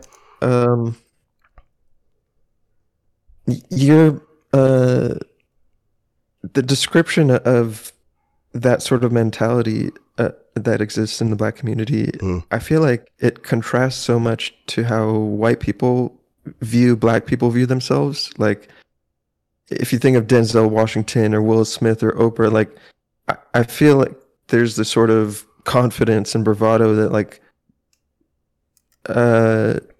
that's how I think white people view the default black view of themselves. Well, overconfidence, not that sort of doubt. Sure, and sure. It's fair to say, and it's probably important to point out, that we are talking about the fringes a little bit here, because from what I understand, that something like, is it 12% of black Americans exist or live below the poverty line, whereas it's 8% of whites, or it's like 16% and 12% for blacks. So there's a, that is to say, no, I think it's 8, it's 12 and 8, because that means 88% of black people are in the middle class or in the middle class or above, whereas 92% of white people are in the middle class or above, right? So it's not like when I'm talking about the black people that are affected by the hood mentality holding them back, I am not talking about most black people, generally. I am talking about most troubled black people. So when you look at Chicago and you look at Compton and you look at Detroit and you look at these areas where you go, what's wrong? Why these dudes keep shooting each other? Right? That's what I'm talking about, because that's the culture I came up in. And so that's where my heart is, right? Why does that, I feel like that view, like I think the first time I heard that statistic that you just mentioned, I was a bit shocked, because I feel like the discourse around Black America is more like that fringe is seen as the dominant, and the black person who's just like middle class living in a regular, I shouldn't say regular, but middle class living in a middle class neighborhood, Yep. with a bunch of white neighbors, and just, you know, what some people would say, oh, he's whitewashed, or just throwing it in with whitey or something. Yeah. That's probably just the dominant, you know, mode. But those figures can also be understood in relationship with the fact that black wealth is 1/10 of white wealth. So even when you see a black family living in the house, and I think this picture was painted in a book that I read. I can't remember the name of the author, but it was that. So when you see a black family of 4 living in, let's say, a 3-bedroom single family home, and then they have a neighbors that are white family of 4 living in a 3-bedroom single family home, literally neighbors, and their houses, let's say, are worth exactly the same amount. What you're looking at, if you average it out, is you're looking at a black family with no savings, some amount of credit card debt, and who's living check to check. And then that white family has significant savings, maybe a year or more, with disposable income that they choose not to spend. So the white family is actually living below their means, whereas the black family has stretched their means, but from the outside, they have the same appearance, right? And so and we have to reckon with that, right? Because black people, black descendants of slaves don't have generational wealth, right? They burnt our generational wealth in Tulsa, Oklahoma. So we still have to come to terms with that. You think that living over your means, I mean, to me, it sounds like just a variation of the hood mentality you're describing, where you care about outward appearances, how you appear, how wealthy you are. Is that guy, what's he doing? How's he making money? That sort of thing. I would put a distinction there. I would say that white culture, and this is what I learned. I have a whole host of white friends, and I've been the token on several occasions, right? And so I've spent a lot of time learning the difference, some of the contrast points between black culture and white culture. And white culture has in it a transmission of personal financial responsibility. I've got a buddy who's got like $100,000 in available credit, and his balance is never ever over like $5,000. If that, it's usually like 3 or 4, right? That's the balance he carries is like 3% of his available credit, and it's $100,000. So whereas, you know, I don't know any black families that live like, well, I do know one black person that lives like that from the many black people that I know. And so that knowledge of personal financial literacy, everything I know about, for instance, trading stocks, I learned from my white friends. So financial literacy generally is kind of passed around inside of white families, where parents teach their kids and friends teach each other, and which is fine. I'm not saying that's a bad thing. That's a terrific thing, but that just doesn't happen in black culture. And so that, you know, it doesn't happen. We don't teach financial literacy in public schools like I think we should.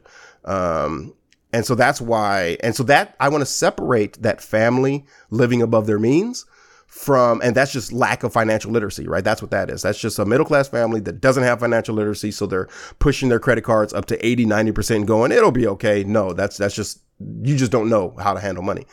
That's different than hood mentality. So hood mentality is the constant, incessant counting yourself out before you even give yourself a shot. Like that dude in the car. I took him to that fancy French restaurant. He had the world in front of him. He was like 19 or 20. So he could do literally anything. The world was his oyster. But I said, why don't you make something? He goes, nah, not for me. Not for me. That's hood mentality. And that's the mentality that I came up with. And so that's what I rail against. And that's also the mentality that feeds into this recursive cycle of disproportionate black violence, but that is not the major factor in the wealth gap, right? The wealth gap is much more large scale and sociological and historical than just the hood mentality. How did you break out of that? Great parenting, good friends, mostly my family. So I actually come from a family that exists in contrapoint to the legacy of NWA. There's actually a video clip of this news channel interviewing my grandfather against NWA. So they had a clip of Ice Cube and MC Ren and Dre, and they're talking about, yeah, we're from Compton, and in Compton you got to do this to survive. Right? They're talking about how tough they are and how they carry guns and shoot each other, whatever. And then the news cuts to a clip of my grandpa, and he says, these young men do not represent the city of Compton, which they didn't. He says Compton is a class of proud working class Christian, or no, he didn't say Christian, but he said a city of proud working class people. That's the city of Compton, which it was, right? The gangs represented like 5%, if that, of the teenage population when NWA was first signed their record label. It wasn't until NWA was popularized that young men in our hood started to shoot each other, right? The gangs came after NWA, not the reverse. And so yeah, that's NWA, the rap group? Yeah, the rap group. Yeah. That's that. And so that's why I didn't get, but like I said, even at 12, I was fully going into the gang life. And so the only reason I made it out was mostly because my mom moved me out of the hood. Moved me to somewhere where there was no gangs to join. How was NWA? Sorry, how was NWA so influential? Well, like it was just everyone was listening to them. Not only that everyone was listening to them. So one of the things that it was, one, they were getting money, and then they were around the hood showing off their money, buying drugs from the local dealers, throwing parties, throwing beer around, and something that was Ice Cube from this group. Ice Cube was from this group, yes. And you saw them ride around in Cadillacs or something? Like what are you describing? I did not. So I was too young to see NWA. I was born in 84. They were going around like 89. So I was like 5, right? So I didn't really see NWA in their time cruising around. And so I've learned this through history, but I certainly saw the Blood Crip gangs of the early 90s. So 92, 93, 94, that I saw up close, right? When dudes were shooting each other over Nikes. I had a cousin who was a Blood, and he had to walk to school and he had to pass these Crips every day. But he had to pass by himself. And so every day they would say, "What's up, cuz?" And he wouldn't say anything because he was a Blood, but he wouldn't say back, "What's up, Blood? I'm a Blood." He wouldn't make it on sight as soon as he walked on because he had to go to school. But then they saw him in the McDonald's with his homies, and they put a bullet in his heart, and he was dead before he hit the ground, right? And so that I saw that firsthand. But NWA, one thing that you were at that McDonald's, I wasn't at. I didn't see the murder firsthand, but I was. I remember when my family told me that Dewan died, right? And so I was sad. And they killed him because he disrespected them? No, they just saw he was a Blood, and they said, "Oh, you're just walking through our hood every day. You're a Blood. We're gonna shoot you." But one thing that Eazy-E was doing was, rather than just promote their album in a normal way, Eazy-E would go up to gang members and say, "Show up to me with, $500 worth of receipts for my CD, and I will give you $500 worth of guns." Eazy-E did that. So they were putting guns on our streets, encouraging the teen populace to arm themselves and be gangs and be gang members and shoot each other as a way of getting rich and getting famous and earning clout, right? The will to power. Where was this? In Compton. You're telling me that rappers, what they were able to exchange, so they were selling guns. He was selling guns, but rather than just taking the money, he was saying, "Show up with $500 worth of receipts for my album, or $1,000. Buy $1,000 worth of copies of this album, and I will give you $1,000 worth of guns." And so there was that phenomenon. but also it cannot be denied that there were non-black, non-hood, just other people outside. So white, you can read white or Hispanic or Asian, just other people that weren't just these people listening to their albums, right? Because they were going platinum. And so, that image of the black gangster, I can't emphasize enough, was popularized. It wasn't popular. It was popularized. And after it was popularized, then in the era of Tupac and Biggie, at that point it was popular, but it was made popular. It didn't grow organically. And NWA was a big part of that. Listen to the rap. Before NWA, it was KRS. It was Public Enemy, right? It was hip hop. Hip hop was the continuation of jazz. Hip hop was about love and happiness, and we're everyday people, right? That's what hip hop was before gangster rap, before NWA, before gangsters. That's what hip hop was. So, how do you explain that shift? The love of money, right? So some producers saw that these gangster rappers could be sold as a product that might be popular, and you know what? They were right? People seem to resonate, and by resonate, I mean they went out and they bought the music. They went out and they bought the CDs, and they paid tickets to go see these dudes, right? They went out to see these black gangsters being gangsters. And so young black kids learned, if I wanted to get money, I needed to be a gangster.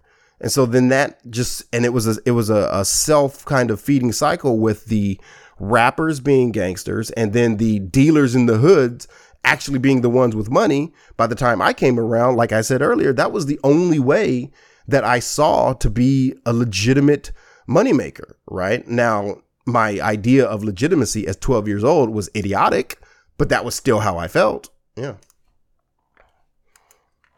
It's fascinating and scary and tragic and completely, like you said, in contrast to the world I grew up in. Yeah. I mean, the world I grew up in, the only common thing that you said was that if you're working a 9 to 5, you're a chump. Interesting. Unless you're like, meaning the 9 to 5 I imagine that we're talking about is not like a lawyer. No, like the 9 to 5 is like a guy that manages like a Home Depot. Yeah. 9 to 5. Yeah. Like that we could have agreed on.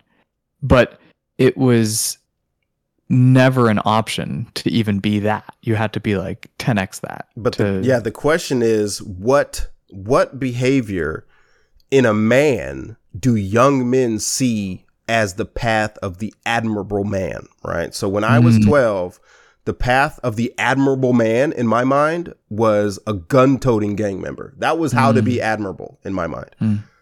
What was your dad? Absent.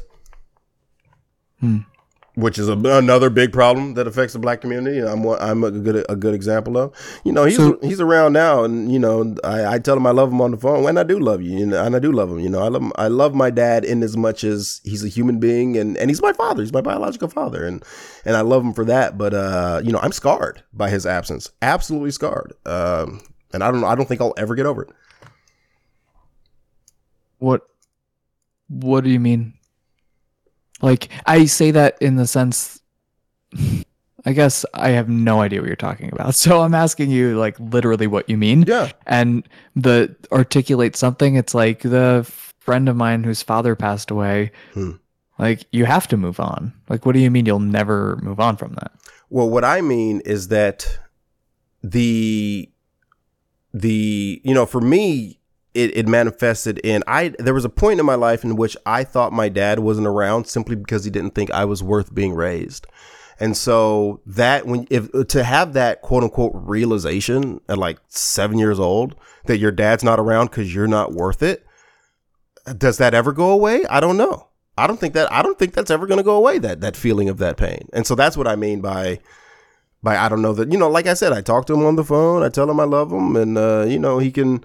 I told him I'd pick him up from the airport if ever he flew out to Los Angeles. I'm not gonna let him crash on my couch. He can figure something else out. But so we always have, we still have to the day that relationship, right? It doesn't just go away.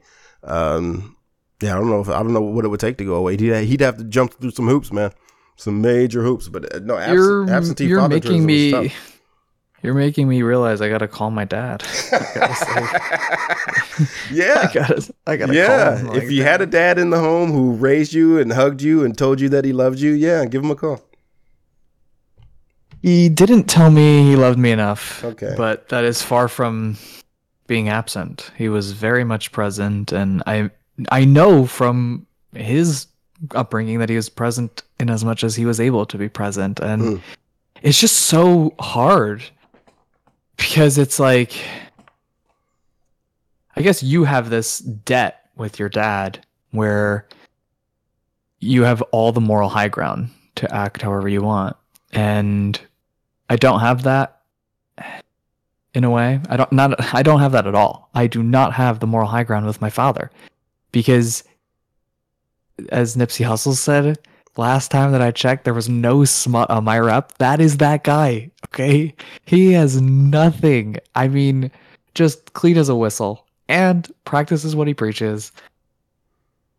But it's really hard to just be subservient to give time when you're not going to be loved unconditionally. Yeah, but I wouldn't describe it as moral high ground. I would just describe it as, as a parent, I would argue, when you bring a child into this world, you have now created for yourself a sacred responsibility. And if you abscond from that responsibility, what do you expect, right? So I wouldn't call it moral high ground as much as just, we would have to. It's kind of like a broken relationship, right? Where, to the parent-child relationship ideally would be more or less healthy from birth, right? And then stay more or less healthy until one of you die, right? In common practice, you hope it's the parent first, right? If it's the child first, that's truly tragic. And then that's just how it should go. But if that relationship is broken, in the way that, the way my dad was never around. Literally, he showed up on like my 4th birthday, when I had surgery, again when I was 10, and then, maybe one more time. Maybe I've been in a room literally with my dad like 5 times in my life. So how do you, and to me, the burden, the main burden of mending that relationship is in his court. And I'm just not mature enough yet to take it on into my court. Maybe one day I will, but not there at the moment. Yeah. And so I wouldn't call it high ground, but I would say the direction of the debt. Right. And so that's kind of synonymous with what you're saying, high ground. I just wouldn't use that phrase more high ground, but the sentiment, I think, when saying that he owes me, I don't know him. He owes me. Yeah. 1,000%. It's like this, to depersonalize it. This guy had, like you said, a responsibility, or just the choices that he made. Why should you want to have any relationship with this person? Yeah, that's tough. Well, you said when you were 7 or around there, you kind of felt like maybe he doesn't want to be around because I'm not worth it for whatever reason. How did those thoughts evolve? Like, you must have realized that probably wasn't it. At some point you realized that wasn't it. It wasn't anything to do with me. It was just he had his own stuff, and I just happened to come along and interfere with it. Sure. Well, as an adult, and this is largely after UCLA, I started getting on the phone with him more, and we've had hundreds of hours of phone conversation. So, my dad is a regular part of my life as far as people that I talk to on the phone now. I'm grateful and happy to say. I still haven't been in the same room with him, but we talk all the time. And I've just learned about him as a man, right? I learned about what his relationship was with my mom, and I've asked my mom her side of the story and heard his, and so I've just learned his experience as a man, and I give him the full respect of just being a flawed human, as we all are, right? And so yeah. That's how it's changed. And also, I learned that I guess I say that to say I learned that he wasn't not around because he didn't think I was worth raising. He wasn't around because he was an irresponsible man who didn't take care of his responsibilities, namely his boys. So, hey, I'm not perfectly responsible either. So I'm not throwing stones at the dude, but it'll be a while before we're buddy. So can you do the girlfriend academic connection? Sure. So I was in geometry. Wait, before that, Mm-hmm. I want to another. I just want to bring in another story that stands out in my head that Shoot you it. told me. I think you were talking about the time you had a major epiphany that you could be wrong about something. You were like in line at a McDonald's or some fast food, and you said something, and the person you were with said, "No, that's not true," and then Wait a minute. it ended up. No, I don't know. I don't know about that part. I thought you were talking about one story, but then now I don't know what you're talking Well, about. what was the story that you thought I was? The line at the McDonald's was a thing about race. Is that what you were thinking of? Maybe. What was Probably. it? Do you know? Probably. I learned in San Francisco that there's a difference between culture and race, right? So I was in line at McDonald's, and I heard this dude talking. Now the dude was behind me, so I couldn't see him. But I could tell by the way he was talking. He was saying, "Yeah, man, we gonna shoot over there to the crib, have some barbecue. You know how it goes when we. So I could tell by the way he was talking, and he was a black guy. His voice was very deep, and he was saying, "Yeah, man, you know how it goes. Just crunching and punching, whatever phrase I don't know he was. But you could tell by his manner of speaking that he was a black guy. And when I turned around, he was as blonde haired and blue eyed as anyone you'll ever see. And I said, wow. So that lets you know that there's a difference between culture and race. Skin color is not your culture. That's it. That is the story. But I remember you telling it to me. I think it was in the context of how when you were younger, you were more certain that the way that you viewed things was the way that it was. But that instance where like you had in your head an image of what this person behind you looked like, and then in reality it was something completely different, and you realized that there could be that disconnect. I don't know, maybe I'm well, you know what, misremembered. I think you're remembering correctly, but I think you're touching on when that was, because that was, we all interpret the world through our lens. So that was part of that's certainly part of the story, but that's part of the story that you took away. And I think that's great. Now, that is a true part of the story. I mean, for me, it was just really more skin is not culture, right? Skin is not accent. Culture is culture. Accent is accent, and skin is skin. They exist on independent axes.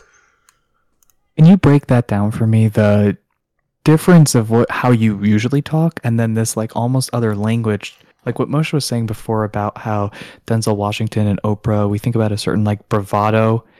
It's that swagger, that ebonics, I guess that white guy, like there was this podcast with Shia LaBeouf and John Bernthal, and I couldn't listen to more than 60 seconds of it because it was two white guys talking like two black guys, and it was just so disturbing to me. But if the same conversation would have been like 50 Cent interviewing Jay-Z, I would have been like, hell yeah, I want to hear this, Interesting. So, I'm gonna have to go look that up. Shia LaBeouf, I'm gonna make sure that's on my YouTube history right now. Yeah, I mean, I couldn't get past a minute of it. And my friend was like, you got to listen to it. It made me cry. And I was like, no, not for me. They're both like, I guess I don't want to do that sort of impression. I want to have a conversation about what that is. Like, as a Jewish kid, I have that ability. There's a certain, like, Jewish twang that I could put on, like I was alluding to before. But what does it mean? What does it mean to you? And because you sound like Obama. Like when you're being, he's cool. When you're being like authoritative and laying something down, and then you just switch into like, you'd be crushing and punching. I'm like, that's that kid that was like disenfranchised that was going to the restaurant. Like never disenfranchised. I never said that. The kid that was going to that, or whatever he was, and self-doubt is the phrase. Yeah, self-doubt. Self-doubt. Yeah, not that he wasn't allowed to vote, but that he just might not have drawn himself to the booth for one reason or another. That's the thing about Jewish people. It's like the lack of self-doubt that I've given. And it's not connected maybe to all Jews, and it is definitely unique to like my experience. But the reality wasn't raised that way. You weren't raised that way, right? No. How are you raised, Moshe? Well, I want Jason to finish his thought.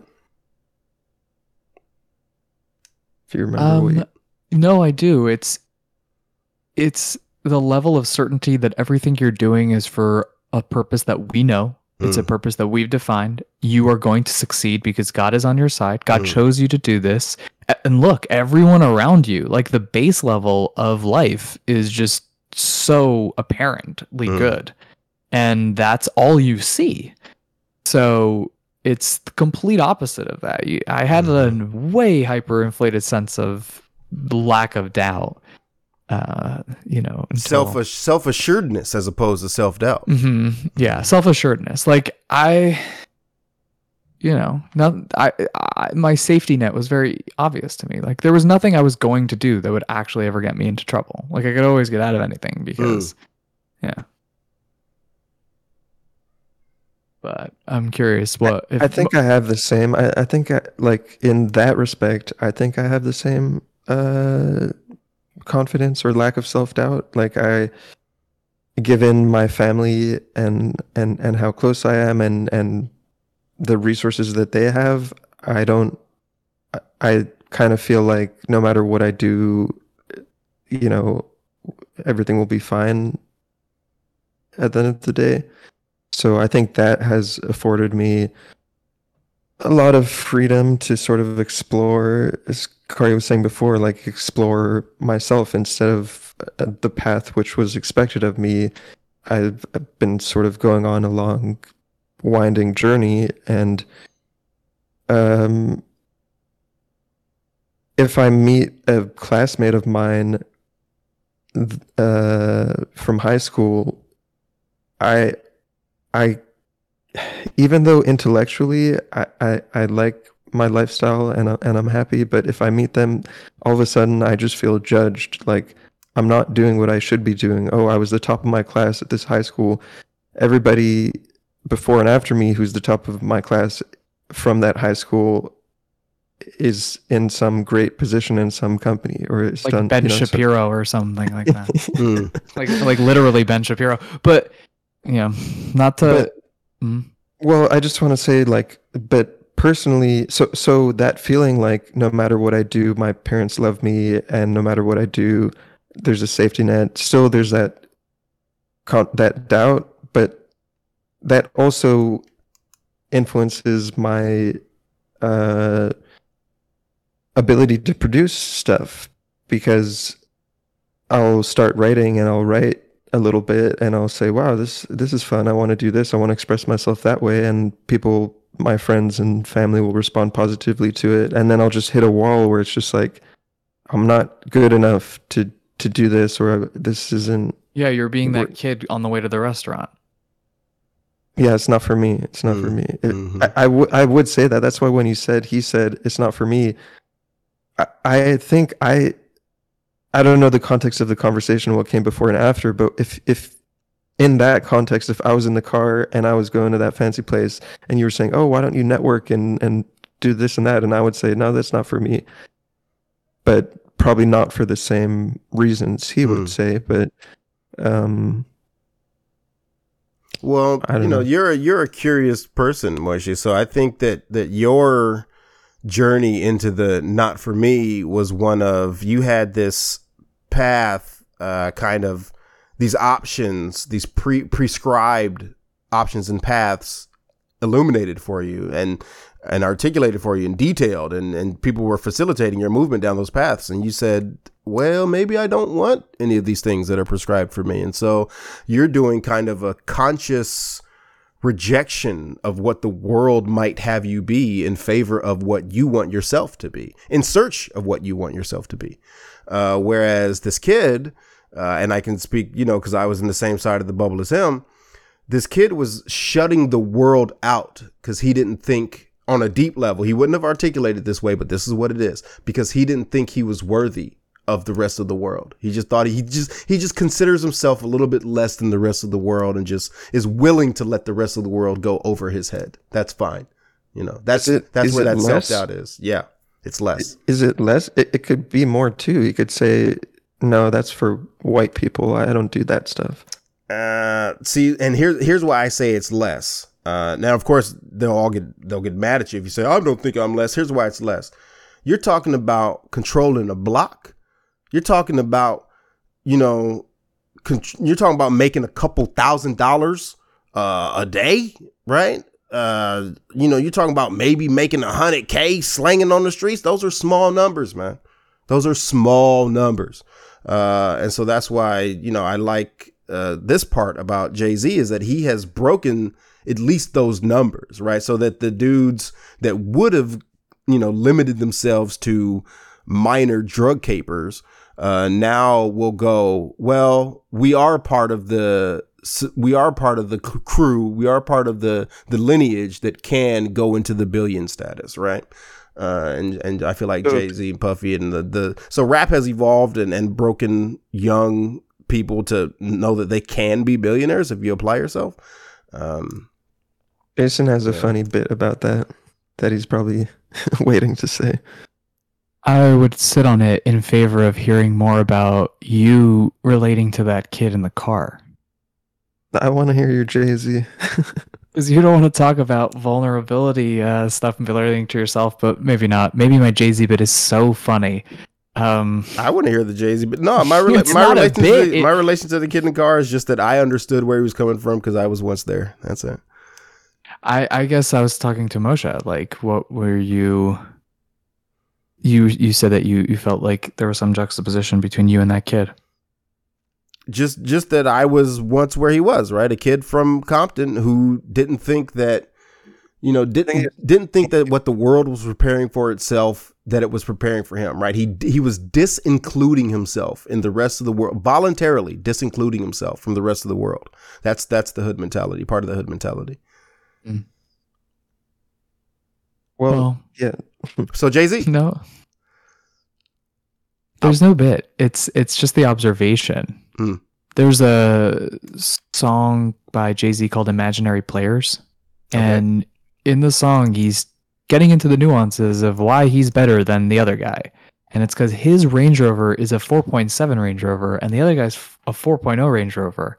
And you're like, oh, what's the difference between that? $60K, mofo. Mm. And then it clicked, this pattern of his that he has where so much of his music is either about like good times or about very specific number aspirations and how he's going to do it. And he's just rapping all along, like almost like he's coming out of business meetings, like writing the raps right then. He's like, yeah, just sign a contract, and like it's very granular. It's big money talk. Can you answer me? Mm-hmm. Yeah. That's Jay-Z. Well, Yeah. The bit that you're saying is like he's been doing the same thing all along. It's just in his earlier career, it was just how was he making money? He was making money by selling drugs and then now how is he making money? By having business meeting with high executives, and he's still just rapping about that. Yeah. Like absolutely literally. Mm-hmm. And I think that he's the American dream. Like, other than my grandparents who are like the Ellis Island, like, OG American dream, then it's Jay-Z breaking through class barriers, breaking through what you would expect, like he's talking about in his raps, like used to sell weed on the streets. Now I'm selling them legally, with a balance sheet or whatever his rap would be about it. But one thing that I loved about Kobe Bryant is he sounded like hood when he was 18, and then by the time he passed away, he had almost like a professorial, like he was very different in how he articulated himself, and I really admired that. I wonder where that comes from, that admiration, but it just goes back to my fascination with like how gay people code switch with like a higher pitch and a lisp and different cadences or articulations. It's very interesting, and I would love to hear you talk about that more, like in a meta way, to the extent you have anything. Yeah, no, I think code switching is terrific. I code switch, right? So if I was tasked with presenting my best ideas to the let's say leadership board at the School of Philosophy at Stanford, I'm going to speak a certain way. But when I'm with my wife and it's just me and my wife, I speak as you know, if you want to call it Ebonics, I don't know. There's debate on whether Ebonics is really a language or not. But certainly, you know, I speak with as much hood slang, blah, blah, blah, you know, kind of black talk as much as I can with my wife, as my maximum amount that I can do when I'm talking to my wife. And so why don't we get that? Why can't? Oh, okay. No, go ahead. We have two questions.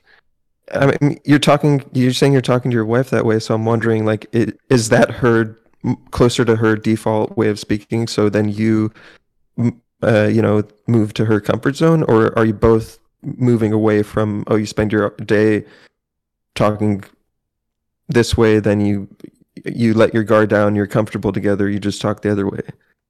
I would put it more like this.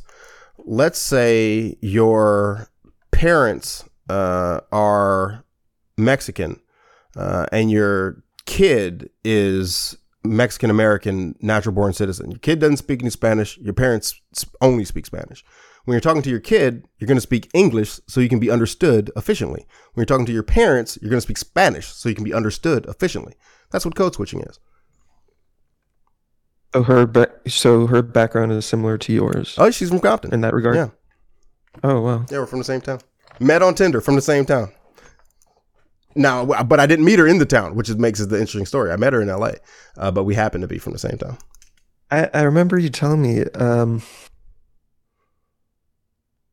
earlier when we met, you kind of ranked your identity, and black was probably like third or fourth. Like you put, I think, scientist above black as in terms of like how important it is to your identity. Yep. And then maybe it was after George Floyd, or you know, some no, big it was way before George Floyd. It was after Philando Castile and Alton Sterling. Yeah. Then, and I think your attitude shifted, and being black became more important. And I think then you said, I want to limit who I date to black women. Yeah, no, I did exactly that. I was swiping on Tinder, and you know, I tended to date white women. I just liked white girls. Nothing wrong with liking white girls. They're wonderful girls, white girls. Nothing wrong with liking them. And so, but after Philando Castile and Alton Sterling were murdered live on the internet, I said, my people need me. And then I only swiped, whatever the word is, only swiped black after that. Okay. Yeah, the Philando Castile case.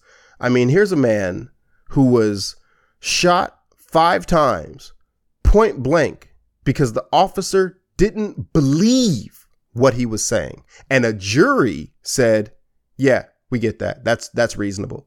So that's the state where we are right now, where if a black guy smells like weed, he's wearing dreads and a baseball jersey, and he's not looking you in the eye, and he's telling you that he's not reaching for a gun, you don't have to believe him. You can just shoot him before he pulls out his wallet. That's the Philando Castile case. And the jury said, yeah, we get that. That makes sense. So very upsetting. So I would caveat what I'm about to ask with like a lot of how there's nothing about that that's not completely tragic and thuggish and terrible and disgusting, and there's no words. I'm curious when that came out, and this is slightly performative, but it's important to me. Like when that was on the national consciousness, there was a side that's articulated like, a lot of times these people are not perfectly innocent, and you paint it as super black and white. And mind you, I will also acknowledge that I'm 100% into the idea that the way you said the facts is exactly how it went down. Mhm. Like I can get behind that for sure. I've seen enough. I'm an attorney. Like I've seen enough good lawyering to know that that's like entirely possible. Where the narrative and the judicial review afterwards goes another way. Like fine. But I wonder if that's something that, if there's more nuance to that story. But it's fascinating that it had such an effect on you that you made such a big life choice. Yeah.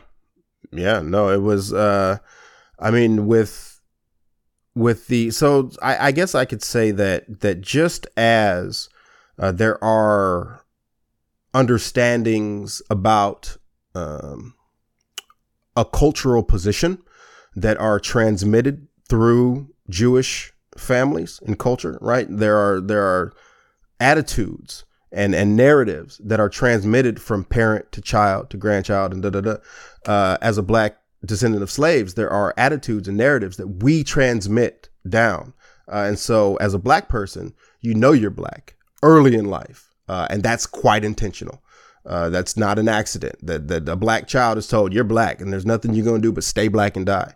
And that's so you can feel solidarity with Black. Now, as an adult and as a philosopher, I started to say, wait a minute, we're all orange and question it. But that doesn't change the facts that these feelings were put into me very early on.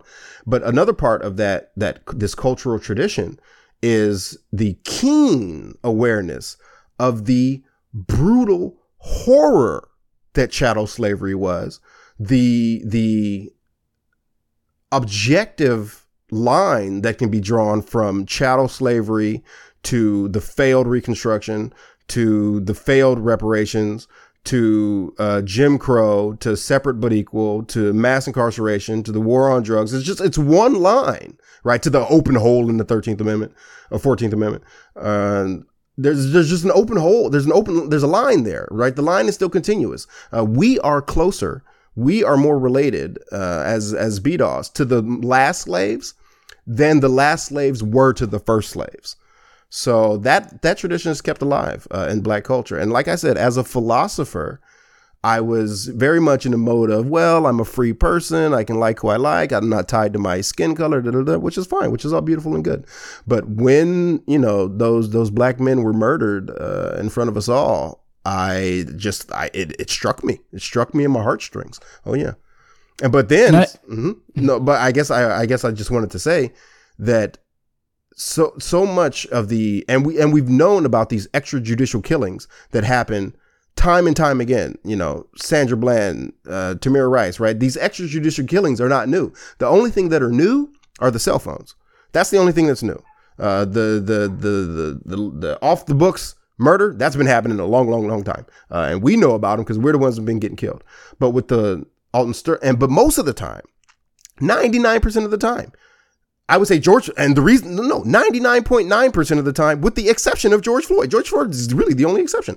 The murders are never prosecuted, never fully, and I shouldn't say not prosecuted, but they're never brought to the full justice of the crime from our perspective, right, as a culture.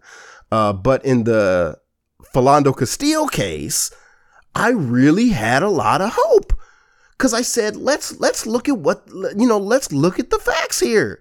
He told you that he had a gun so that you wouldn't shoot him. Everybody understood. He told you he's not pulling it out. Everybody understood that's what he said. As he's pulling his wallet out, you put 5 in him.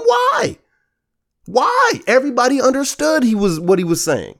And so when I read the transcripts from the court and why they ultimately acquitted the officer, it was because he kept looking straight ahead. So because this guy wasn't looking you in your eyes, you can kill him in front of his daughter? I don't think so. Oh my God, he had his daughter in the car. Yes. That's there's no words to absolve that. That's something that I wanted to move to maybe pivot from this, unless you want to delve further. There's a lot more to say, but No, that was it. I'm curious. I mean, there's a ton to ask and there's a ton to unpack. It's just honestly so heavy. I'm curious, why can't we get the version of you that isn't code switched? Why can't I get your Ebonics? And if I did a podcast with you, not if, when, you know, me and Moshe record for my podcast, I would urge that would be the way you would communicate, because it's so much more interesting to have someone with such beautiful, expansive thoughts talk in the coolest way possible. Moshe is so familiar with how I fetishize it in a way, but like, you look at the most viral tweets on Twitter, I bet there's statistics on it if anyone's bothered to do this. Like, the ones that are worded in Ebonics, you know, like, why we be doing this for real? Like, you know, that's it's just so cool. Like, why can't I get that code switched version of you? Why? If I'm asking for it, maybe you'll just turn it on now. I just want to say that I like the way you speak, Kari.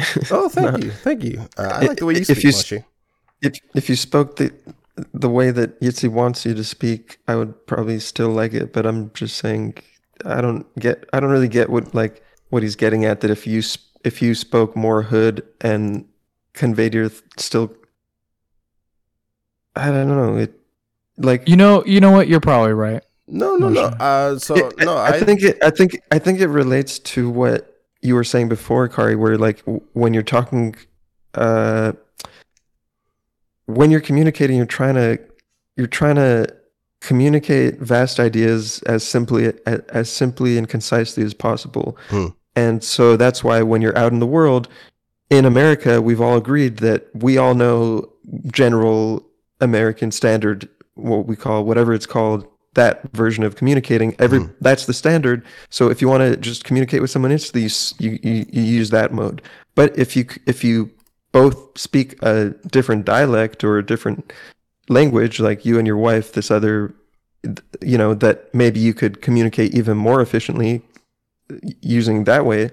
But I think it makes sense, given the ideas that you're trying to convey, why you're speaking the way you are. And if you wanted, when you're describing, let's say, someone else's view who might speak in a more hood way, why you would suddenly switch to that makes sense to me. But well, so I guess the question of why, and is to be fair, we're also just not talking to each other. We're talking to all of history, right? Because it's a podcast.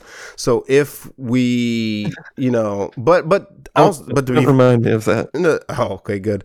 But to be fair to myself, even if we were in a room, I'd be talking to you largely the same way, pretty much identically, because from what I understand of you, Jason, and of you, Moshe, this way that I communicate now is the most efficient, right? So if I were to, I don't even know how I would switch to cover the topics. I mean, yeah, but we're not capitalists, Kari. We're not. No, but I mean, about efficiency. It's nothing to do with.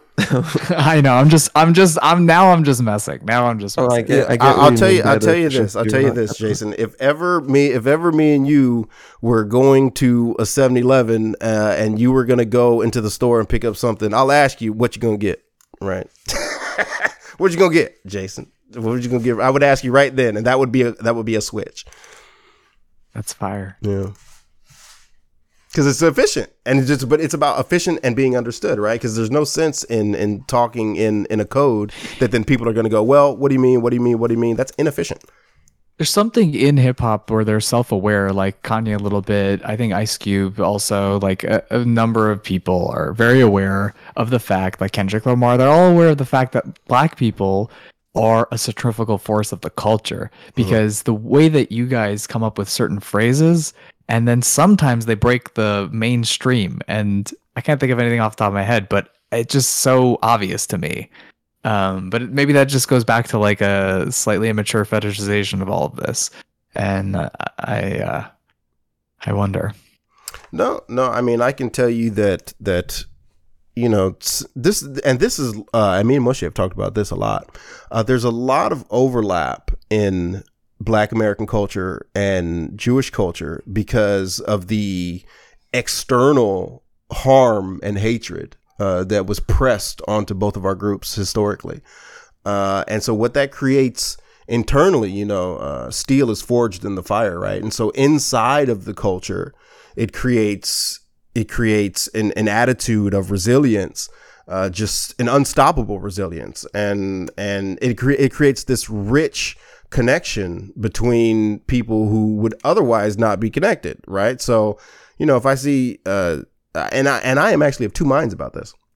One mind is when I see another black guy, we can, do the nod where I recognize that he's got a teammate in me and I've got a teammate in him without even exchanging words, and we can do that.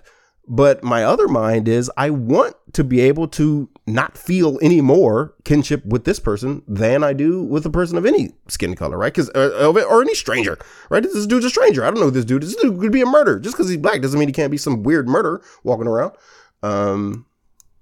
Yeah. Nice. Yeah. I think you told me when you were younger, when you would see another black guy, it would be more of like an adversary. Am I remembering correctly? in the hood. Yeah, in the hood, it's terrible, man. Especially when I was a kid. Now it's to be fair, it's getting better. The gangs, the explicit gangs, as far as I know, have been out of fashion for quite some time. But dudes still do a lot of quote unquote thugging, and drug dealing and kind of banding up where it's one crew versus another crew and we're willing to kill each other, even though it's not the explicit blood Crip T-flat thing like it was for so long. Yeah, but it was like, it was adversarial, right? You looked at other men as adversarial, and something that I liked that Coleman Hughes actually brought to my attention, which is that it's actually the default state for young men to look for enemy combatants, just as animals, right? But in order to civilize society, we have to kind of police that behavior out of young men so that they don't see each other's adversaries. And so communities with money had that default behavior policed out of them, but Black American communities did not, right? We've just been allowed to kill ourselves, more or less, kill each other. What do you mean allowed? Because the policing, it's so easy to get away with a murder. So much easier to get away with murder in Chicago, right? There's so many murders that are just go unsolved, right? Why aren't you catching the murderers, right? People in the hood want to be policed and policed efficiently. We want murder to be punished, to be investigated and catch the people doing the killings, right? But these dudes just fire off and the cops go, oh, well, there's nothing nobody saw. But that ties into people not being willing to say what they saw. I'm one of those changes, right? There's this attitude in the hood that, you never tell the police about what you saw. You never play witness to a crime, but, I'll be a witness, I'll testify. I hope I don't ever have to testify. So I don't want to see any murders because I don't want to testify, but I would, I would for sure. And I imagine you two would as well, right? Yeah, for sure. I've always viewed, like, when I view a cop car, I get a sense of comfort, unless I'm like driving and then I'm like, oh, what am I going to do that's wrong? Yeah. Did I stop long enough? But in general, if I see a police officer, I get a feeling of comfort, like, oh, okay, that he's keeping order around here. And I like to think of cops as white blood cells. That's kind of what their role is. I thought you were going to say something else when you said when I said white. No. What your job as an officer? As a white supremacist? No. I do not see them that way. I am thin blue line. I stand with the police. Yeah, I'm not. I am so against defund the police. That's such a stupid thing. No, police. It is your job to sequester rogue proteins that are doing harm and separate them from the rest of us. That's your job. You're a white blood cell. I feel like the idea of defunding the police, like, just at its face value, it's so absurd that I can't even. It's hard for me to believe that anyone believes that's actually what it means. I think for a lot of people, it's like changing what they mean by the word police or changing what you mean by defund. And like when the people who present that are actually press, that's what they end up saying. It's like, no, I'm not talking about taking money away. I'm talking about adding money, but to different types of programs. Or then why use the word defund? Do you not know what the word defund means? It's controversial, and because for young people, it just sounds cool to like be rebellious against the bigger forces. Isn't that false advertising? If I told you I was selling apples and then presented you with a box full of oranges, isn't that false advertising? Yeah, but it's more of just a vibe than an actual program. Well, then kids need to get their words straight. Their vibes are terrific. I love you. If your vibes are the police need more money and more training, and here, look, I would agree with the police need less militarization. We don't need military police everywhere. I agree with that, but they need more money. And they need to learn jujitsu. They need to all be at least purple belt jujitsus, and they need just more of them, right? And they need to be able to walk beats and patrol and do good policing. They need to know how to be able to handle a fist fight, without being scared of somebody, right? How can you be a police officer that's expected to sequester violent people if you can't even win a fist fight? Now, I'm not throwing the stone of fist fighting because I can't fist fight, but officers should be able to fist fight, right? I don't think I'm unreasonable here.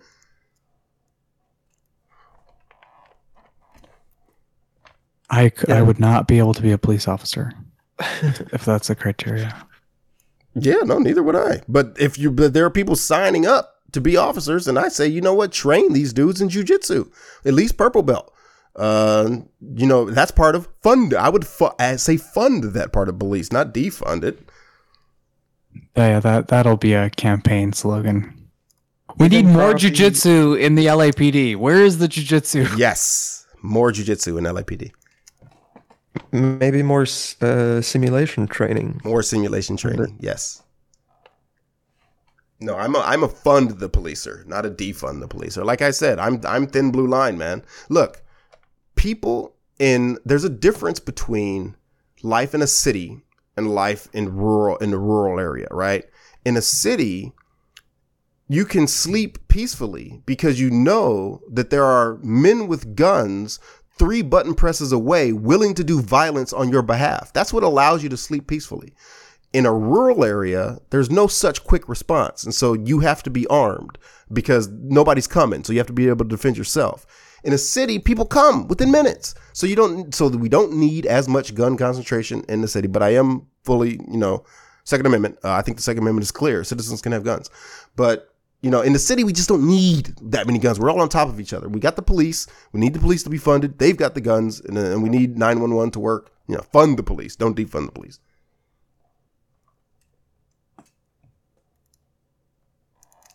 No static here. What type of law do you practice, Jason? Oh, enough about me.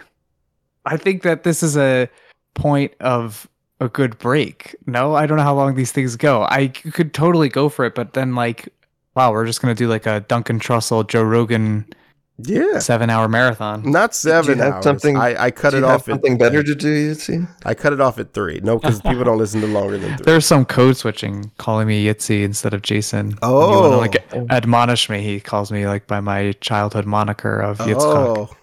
I you know what? I read can I say the names of the characters of the script that I read? Is that proprietary information? No, go for it. Okay, so I read was it Zadie and Zevi?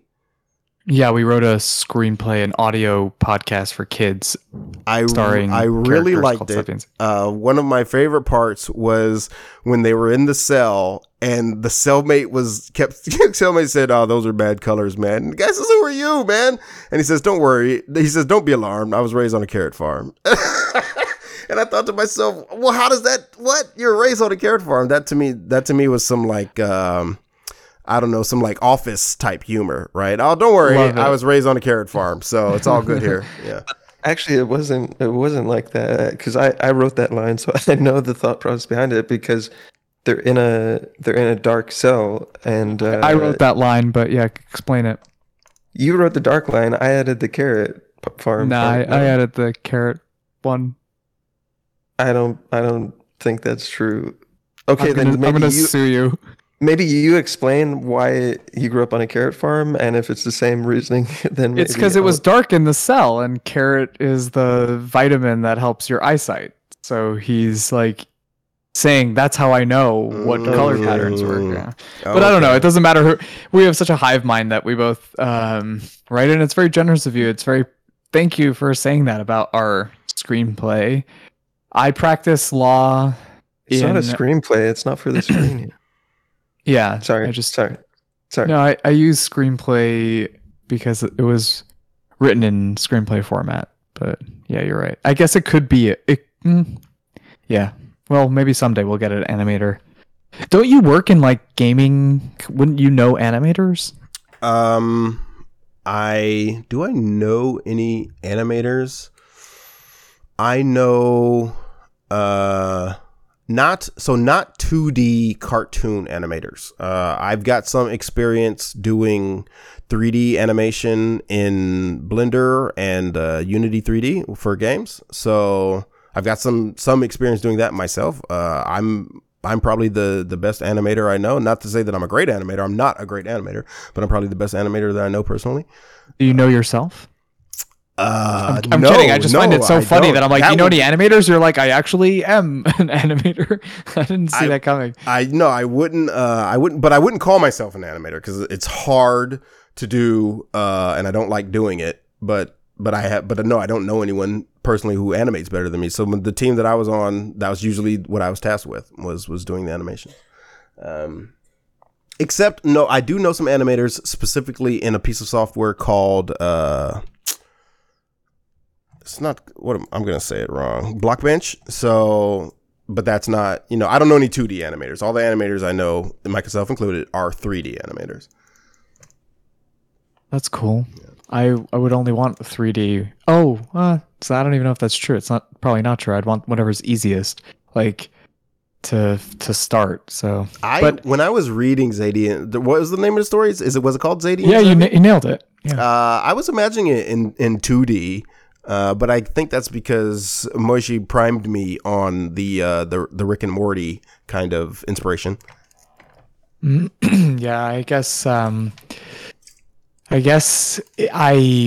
I wrote it with the idea of it being audio, and that's what we're running with for now. But It was Moshe, a really fun story. Rick thanks. and Morty. I mean, that's what is that your favorite show or cartoon you'd see, or Jason?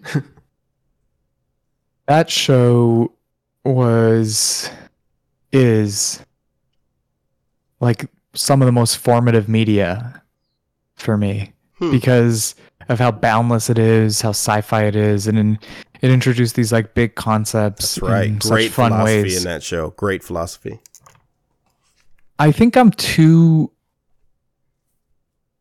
I would guess that you're like both of you are like when you called me smart, I almost felt uncomfortable. Like I have good raw brain power, but my intellectual curiosity can get a little bit stunted, and I'm very focused on certain things, and I'm hyper focused on those things, and with those things I'm able to dig and articulate myself. But like with film, it's not like the kind of like how Groundhog Day, like I'm not sure how much I contemplate the bigger pictures, but when something does have that bigger premise and it's dealing with a philosophical concept, it just smacks differently, kind of like maybe Black Mirror, where they're tackling certain societal commentary, but often the bigger trope will even go over my head unless someone else explains it to me, which I enjoy.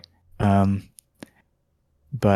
yeah, I'm not sure where that rant was coming from, but that's that was a bit of an inspiration in writing this kids show, and I'm really grateful. We have a bunch of episodes coming up. It's basically this time traveling grandson and grandfather, and I feel confident writing it and almost like quote ripping off of Rick and Morty because they don't do time travel. That's their one rule. So this one it's interesting. Yeah. That's their one thing. So for this show, that'll be their only thing. Like they're not going to go into portals of like Candyland where Zevi can like eat the grass and the leaves are sour candy or whatever. Like they're not going to go into these like zany like Fartland they're only going to be on like the space-time continuum that we know and kind of like fudge with historical events. And we wrote this one. I'm writing this one episode now where they go back in time to this mobster family. And Moshe's been very vocal about how we need to make sure that there's female representation. So the idea is that the matriarch of the family is actually the one that they all revere, and she's calling the shots, and they're all very, very scared of her. Like, she has all of the power in the room. Yentl. And so they go visit this like gangster family who's doing a deal with the Italian family because the Jews and Italians really work together in crime. And I'm going to have that it's all about bootlegging. So it's just, they're just distributing alcohol. So that's something that parents can get behind. Like, okay, it's fine if my kid listens to this story because the gangsters are just selling like alcohol. Like, that's illegal now. And, so interesting way to do the I like that. That's actually very subtle, as you include this quote unquote criminal element, but their behavior is fully legal today. So that means that that you can have a disconnect between what's criminal and what's ethical. Just because something is criminal doesn't mean it's unethical. Yeah, totally. I mean, don't get me wrong. As I've been doing some research for inspiration for this, like the characters that I'm basing it on were ruthless murderers, a lot of them, and they were Jewish people, and that was definitely happening. But yeah, we can all get behind that. Like, the prohibition thing was probably driven by some like greed money grab that caused special interest groups to lean in that sort of way. I mean, maybe it was a pure attempt to clean up society. I was reading some of that sort of thought, that there was it was a big religious push to get people to not be drunkards in rural areas. I find that hard to believe. I imagine that there was some, you can follow the money trail coming from somewhere. And Jason is into conspiracies. I love conspiracies. Now, I would say that there was once a conspiracy that the earth was round and nobody believed it, right? So you got to be able to put forward unpopular ideas. People need to be able to articulate unpopular ideas. And so I categorize conspiracies in that. So somebody's putting forward some ideas. Maybe they're, as long as they aren't exactly lying, right? And a lie is when you know what the truth is, but you articulate something that is not the truth when you know what the truth is, right? There's a difference between lying and just being misinformed, right? Or just, and there's definitely a difference between a lie and an unpopular opinion, right? Sure, hey, give me your opinion. I don't care how stinky it is, right? But don't tell me you know something that you don't, or don't tell me something that you know to be false, right? I don't know anyone that would fund what I'm about to say, but I hope to be in a position to do this in the not so distant future, where you're on the radio waves in like rural America, and like, instead of this crazy pastor saying like weird esoteric Christian stuff to admonish people, it's just you saying your ideas. And that's what I get out to it's something, it's so funny for me to like listen to that kind of radio. Like, it's just crazy. It's just nuts. Like, whenever I'm driving in even California, it's a rural area, like, it's always some wonky pastor with a call-in radio show. I'd love to put you on their airwaves. Like what you just said was really beautiful. Yeah, no, I'd love to be on those radio waves. I'm a child of the IDW. In as much, now I'm not on board with everything. What's IDW? The intellectual dark web. What is that? That is, I guess you could say it's Joe Rogan, Dave Rubin, Eric Weinstein, Sam Harris, Jordan Peterson. That's the dark web. That's pretty vanilla stuff there. Like that's not the dark web. Well, I mean, that's what the name that group. Oh, that's there. There's like a functionality, like maybe a Reddit group or something. Where that's something like that. Yeah, IDW is like a little miniature subreddit for this particular group of thinkers. And Ben Shapiro is the sixth of the IDW. So, but the reason I like to, and Sam has officially said he's not part of it, and I don't know I think Ben has also said, I am not part of this. Don't put me part of it. But I like to keep it around as a thing in my conversations, because to me, these guys really, when we go forward in culture, in American culture, and like 50 years, like 100 years. And we trace back the good ideas that kept America going through this incredibly dark time that we're kind of in and going deeper into. I think it will be this group of guys that got around and kept it alive. I'm currently not impressed with Dave Rubin, so I don't want to fly his flag equally as I want to actually take note to move his flag a little bit lower than the others. I feel like Dave is just drinking right-wing Kool-Aid right now. But Ben Shapiro, Jordan Peterson, Sam Harris, Joe Rogan, Eric Weinstein, these guys, to me, are some of the best thought leaders in our culture acting. And so I follow them closely. Yeah, Sam was actually my main intellectual inspiration before JP. It's JP now. So for me, so many of those guys are Jewish. Just as a side note. Yeah, I think one of those guys. It's not a coincidence. Dave, the Jewish culture. Two of them. Brett and Eric Weinstein, Dave Eric Rubin, Weinstein, Ben Shapiro, Sam Harris, Ben Shapiro. Yeah. Sam Harris is Jewish. Yeah, I think his mother is Jewish, so he's kind of canonically kind of lineagely Jewish or something like that. But he himself does not practice the religion of Judaism. Mm. Yeah.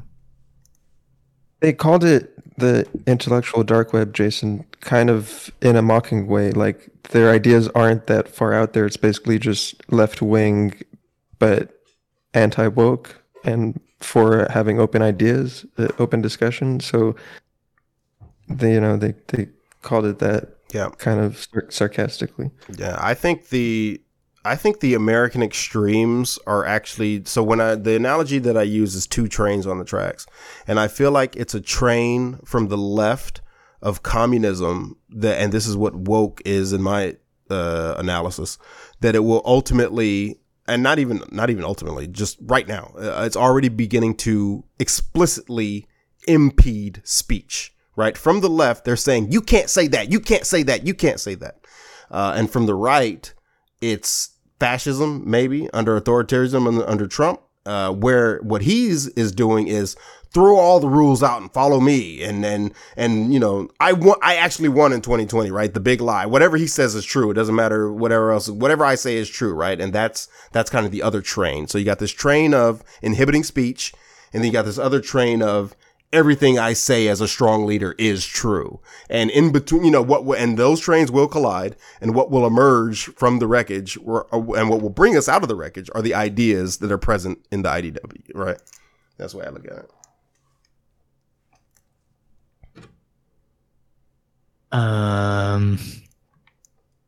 Which is mainly just about protecting your freedom of speech. I don't think any of those people are the salvation. No, the ideas. Like I said, the idea mainly that... What ideas does Joe Rogan have? Honest communication, for one. And when I say honest, I mean, I'm comparing that to Donald Trump's big lie, that he won 2020 when he knows he didn't, but he still goes around saying that he won 2020. And the other is communication across culture and face-to-face communication across culture, right? So literally sitting across the table with someone that you disagree with at a religious fundamental level, but still wishing them physical success in their life. So to me, Joe Rogan is like an embodiment of civility.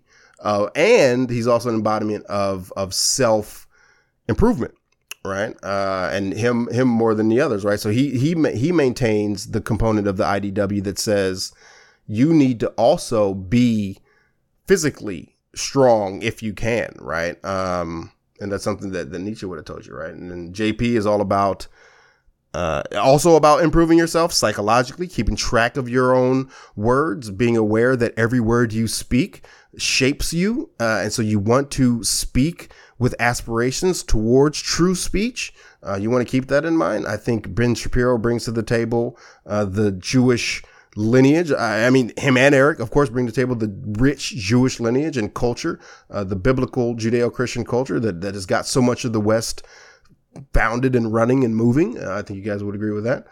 Like I said, Sam, he brings in he has the rationalist thought to say, hey, let's remember as we all sit around talking about the table about our gods, let's remember that we're all in the same universe. And this is kind of, we need to remember that, you know, that physics reigns supreme, right? No matter what we all think differently about our gods, we still live in the universe with asteroids that can smash us. And so we need to be aware of that. But I give less. I bring Dave's flag a bit lower, cause I'm not sure that he's thinking deeply about his positions. I think he just, when I watch Dave, I just see him and I hear him just mirroring talking points. Which, I mean, you know, do you, man, but you should be thinking.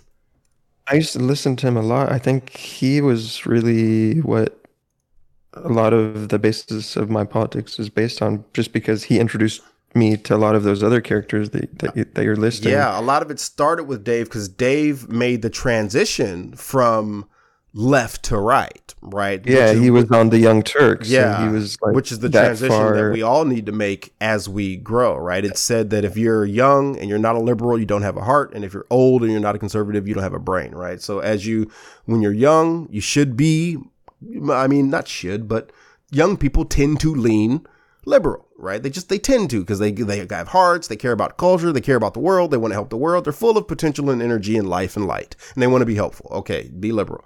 But then as you age and mature and grow wise, you learn that our traditions are actually rich in wisdom that you can't even comprehend. And this is JP, right? You can't even comprehend the wisdom that's being passed down to you through traditions. So who are you at 19 to say, buck all the traditions? You can't say that. These traditions have kept us alive for millennia, and you're just going to buck them all because you think you're better? No, you can't do that. I don't like the accusation of grifter, because I feel like it gets thrown around too much, and you don't really know someone's intentions. But because I spent so many hours, like, you know, watching David Rubin interviewing people, and at some point I stopped, and then I saw on Twitter sort of like people calling him like, there's something where I think out of that bunch he's the most of a grifter, where maybe at some point it was really this big intellectual, this whole, you know, crisis or adventure that he went on trying to figure out what's the truth. And then I feel like he just sort of like found his little niche and just, you know, is repeating what he knows his audience wants to hear. Yeah. And it's in his tone, you know. Like I said, the last one I watched, his tone is, you know, of course, it's very smug. Of course, this article that I just read on OAN is telling us all the truth because the libs always lie about everything. And I go, come on, Dave, what happened, man? You were thoughtful 7 years ago. I don't hear thoughtfulness anymore. First principles, man. Moishi, what do you think of Elon Musk? What did I think of Elon Musk? Yeah. I wanted to, because Jason brought it up maybe 2 or 3 times that, you know, you said your girlfriend's pushed you in the sort of academic. No. But actually, when you were listing Joe Rogan's, you know, positive attributes, one thing I would add is that he blurs the divide between highbrow and lowbrow intellect, because he'll have professors who are like, you know, experts in the mushrooms of this particular rainforest, and then just have a 3-hour conversation with them. And it's like, where would you get that before? Unless you were of that class where like you just knew professors, you know, family friends or your own family. Like, where would you really get that? To just have someone of that caliber intellect just having a laid back conversation, trying to explain whatever their area of expertise is, along with the rest of, you know, their life story. Yeah, I think Joe Rogan is a little bit, not all the way, but a little bit like Socrates of our generation. Socrates would be the first to tell you, I'm not smart, I'm an idiot. You know, you're the one. Socrates' whole thing was, you're the one claiming to be smart. He would tell you, I'm an idiot, man. You're the one claiming to be smart. I'm just asking how you think you know what you're claiming to know. And he tore all their structures down doing that. Jason and I just visited the Getty Villa, which I don't know if you've Nice. ever been. I have. It's really beautiful, but Yeah. I No, don't know, I I was take just it back. You said Getty Villa, and I heard Getty Center. I've never been to the Getty Villa. I've been to the Getty Center many times. oh, you've got to go. It's a recreation of a real villa that was destroyed during the volcanic eruption in Pompeii. No. Okay. So it's almost an exact replica, or it's like, you know, largely inspired by what it would actually look like, and the climates are somewhat similar. So there's a garden where it has all the different herbs that, you know, that's where those people would get their herbs from. But anyways, when you said Joe Rogan as Socrates, I just imagine like a marble bust of Joe Rogan in a museum in 1,000 years. Oh yeah, I dig it, man. I dig it. But to tell the story before, so there are probably listeners who are on the hook about this story too. It's very funny. You guys changed my opinion of him. But yeah, please. Joe? Go for it. Yeah, go Cool. for it. So when I was a sophomore in Miss Smith's geometry class, there was a girl who sat in front named Ayana, and she was a senior. I was a sophomore. She was incredibly pretty, incredibly hot, and she had a boyfriend when I learned about it, and she was just a girl who I, in my mind, said, you know, if ever I'm cool enough, I would want to be with a girl like her. Well, she broke up with that guy. At some point, I don't think I moved to the front of the class. I think maybe Miss Smith moved me, but I ended up sitting next to her in class and got my shot at being her boyfriend. And it meant the absolute world to me. The absolute world. And so in order to stay in the good graces with my new super hot, super pretty girlfriend, I just did well, and I wasn't particularly interested in school, and I just did barely well enough to, you know, get by in class. Like I said, I wasn't particularly interested, but I just paid half attention and spit back to the teachers what they spit to me. And so I accidentally got a 3.0. And then we were, and I say that because she was on the dean's list. And so in order to sit next to her in the assemblies, I had to also be on the dean's list. So I had to get at least a 3.0. So I got my 3.0. I was sitting on the floor of the auditorium during an assembly, and we were being honored as members of the dean's list. And it was when I looked back, I had my arm around her, and I looked back and I saw all the other students in the stands, and we were down on the floor in special shirts being honored. And I said, this is cool, man. And so that kind of began that kind of bent my trajectory into academia.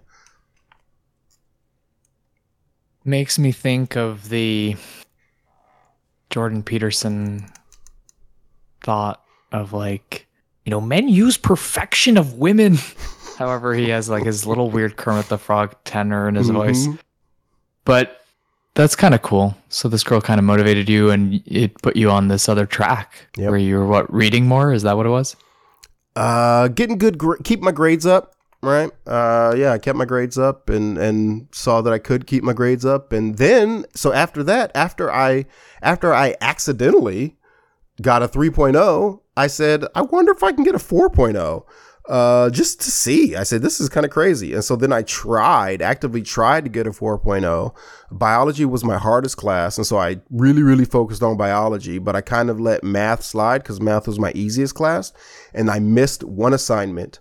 And so I was 20 points short. You needed an 89.5 to round up in Miss Smith's class. And I was 20 points short. One assignment, I had like an 89 flat. And I needed those 20 points to get to the 89.5.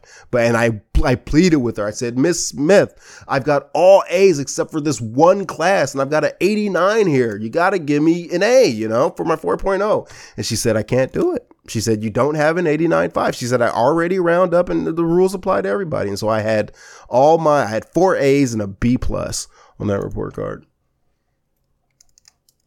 Well, I've never had any sort of collection. I mean, I did well in one semester, but other than that, I was never a 4.0 kind of guy. But good on Miss Smith for sticking to her principles. That was probably a better lesson than giving me the grade. I had the opposite experience once because I was basically a straight A student in high school, and one semester, I think maybe my girlfriend, it was my first girlfriend, and she broke up with me after like a month, and I was just like in such a bad state. And so then in my English class, my grades slipped a little bit, and then the following semester, the teacher pulled me aside and was like, I did the calculations and you got a B plus, but I consider you an A student, so I'm giving you. Nice. Nice. Yeah. Good. First impressions are lasting ones, man. You impressed her. So my undergrad degree is through a yeshiva that partnered, which a yeshiva at the time, I was 22, I was just learning Talmud full time. That's all I was doing. But they would allow you to carve out part of the time to go to a college, and they had a partnership with the college where the college accepted credits for learning Talmud. And so I got more than what Moshe got on just an astounding level, where I called a woman from my yeshiva office. She's like, what grades should I give you? And I was like, well, run it all A's and give me 1 A minus so it looks legitimate. And that was for 60 credits of my bachelor's degree. And then one of my classes was business law. It was taught by this Irish guy. And he made a joke that there was a student once that bought him a bottle of Grey Goose, and he gave him an A for that in the class. So after class, Louise. I said, do I need to buy you a bottle of Grey Goose? Yeah. And then we get this deal done. And he said, yeah, but make sure it's one of these like airport, like parody, huge style. So I bought him that, and he gave me an A. So 65 credits or whatever. At least he was a man of his word. Yeah, I felt pretty weird. I think part of his role was to teach me ethics, business law ethics. So, can I ask you, Jason, as someone who's studied the Talmud extensively, Moshe just introduced me to the 613 mitzvot. Do you know what I'm talking about? Mm-hmm. Is there what's the, is there a hierarchy to these 613? Is there an order, or is there a grouping? Or I guess I should ask, can a person outside of the Jewish tradition even think about the mitzvah as applying to their lives at all? I'm curious to know if there's any application that I can take as just a human on earth, not necessarily in the Jewish lineage, but someone who's interested in being a good human. What can I do with the 613? Well, the 613 is ancient because there's hundreds and hundreds and hundreds of them that apply only when the Jews had a holy temple, which they don't have. So they're largely irrelevant for today. The biggest principle that you can take out of the hierarchy that you wanted to ask about is it's called aseh daicha leis aseh.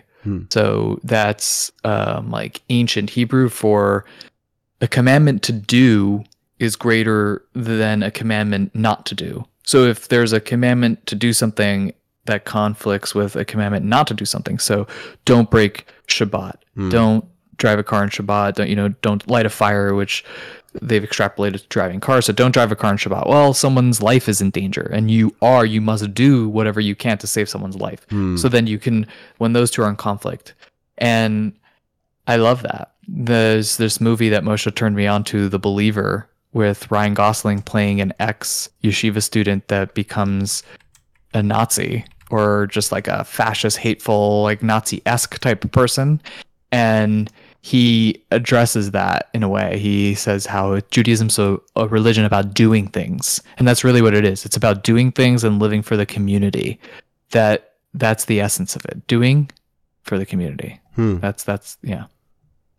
So, well, doing for yourself, I think it's like put the mask on yourself before you put on your neighbor, in the airplane. So there's, I think a lot of the commandments are about every aspect of your life, which a lot of it is similar to what animals do. You eat, you defecate, you fornicate.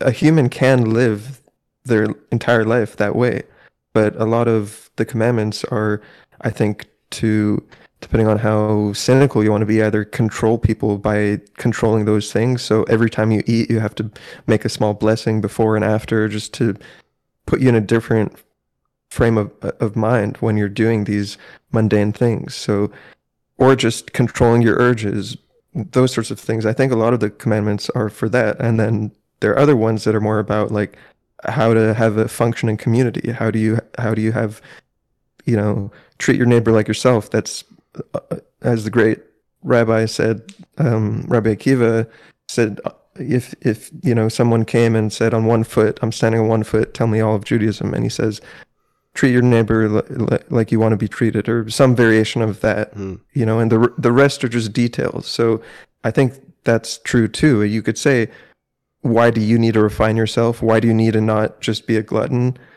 Sure, there are health benefits for yourself, but the less of a glutton you are, the more likely you are to distribute the extra that you have to other people. Tie it into distributism.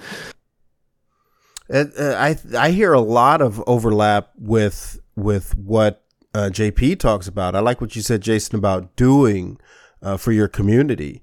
And then Moshe, you emphasize what you have to do for yourself in order to do for your community. And so JP likes to talk about concentric circles of positive effort, focused effort, right? And then the center of the circle is you, right? You have to do positive, focused effort on yourself. And then the next circle outward is your nuclear family. This is your wife and your kids and your parents, right? So, and your brothers and your sisters. You have to do, and then you do for them, but you have to do for yourself first, and then you do for them. And then the next circle is your extended family, and then it's your neighborhood and your city and your state and your nation and ultimately your species, right? And maybe some people would draw it out to the planet and the universe. That's fine. I am a human chauvinist. I end my ethics at humanity. Hey, I love bears, but if I had to choose humans or bears, I'm going to choose humans. But you start with yourself, and you need to be doing for yourself. Then you can do for your community and focus on these positive doings. I like that.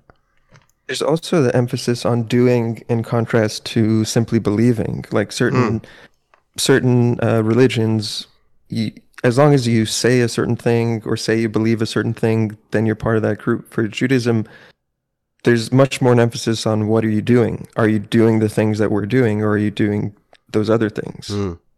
And but another thing I wanted to say was, because you were asking, like, what can you take away from the 613? And we were talking about this yesterday, and I was telling you that, in fact, there are 7 that, according to Judaism, apply to all humans. And I think most of those, like, you wouldn't have a problem with, but like I think a lot of it is just, now in our day and age, it's just taken for granted that, like, do not steal. That's something wrong. That you're not, do not kill. In the time that the Bible was written or composed, or whatever you want to say, child sacrifice was a normal thing that people would do.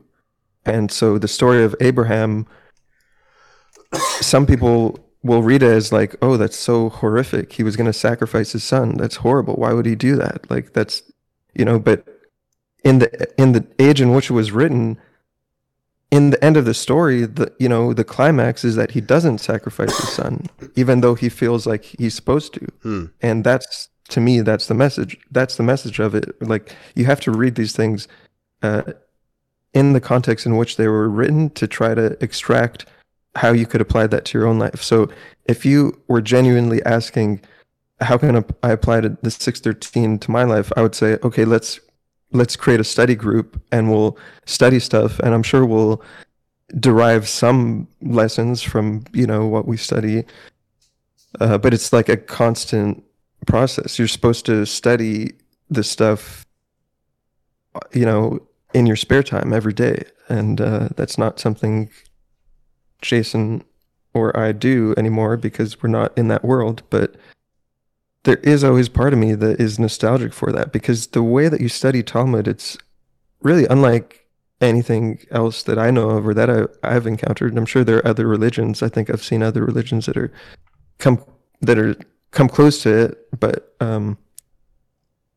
the way that you study this ancient text that is written in a combination of ancient Aramaic, and then it quotes the Bible, and so there's already this linguistic obstacle. You're already having to go to the dictionary all the time, but then it's just dense arguments, legalistic arguments, stories, myths.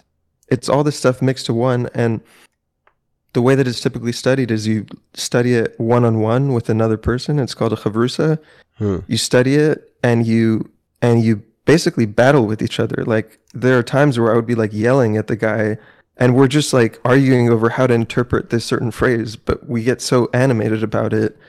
And I feel like, when I went to college, there wasn't much of that. There wasn't much of that where we have this idea, maybe this sort of ideal of college, like maybe it existed one time but doesn't exist anymore, or maybe it never existed, where like, everybody's just like arguing about really intellectual stuff all day. My experience at UCLA was like everybody was so afraid to say anything wrong that they wouldn't really challenge whatever the professor was saying or whatever the other student was saying. And that contrasted so sharply from, I just came from Israel studying in yeshiva for a year from 7 a.m. to 11 at night. Most of the time you're just sitting next to this guy arguing about, sometimes it's more philosophical, but sometimes even if it's a mundane thing, the fact that you could argue this thing out and see, and then just you go to lunch together and you're friends. Yeah, I think that's real. I would describe that as real philosophy or real theology, right? And that's, I often brag about how the real philosophers at UCLA, when we were there, met at the Sculpture Garden twice a week at sundown. And I went to the quote unquote philosophy majors clubs, and they were all arguing with each other over their own circular definitions. So, Elascotism is actually part non-dual, non-elascotism because da-da-da-da-da. And so that they were all arguing over definitions. I was like, you guys aren't talking about anything real. When we sat at the Sculpture Garden, we were talking about, well, how do the politics of today affect us in the Sculpture Garden? We were comparing religions, and we were talking about real things.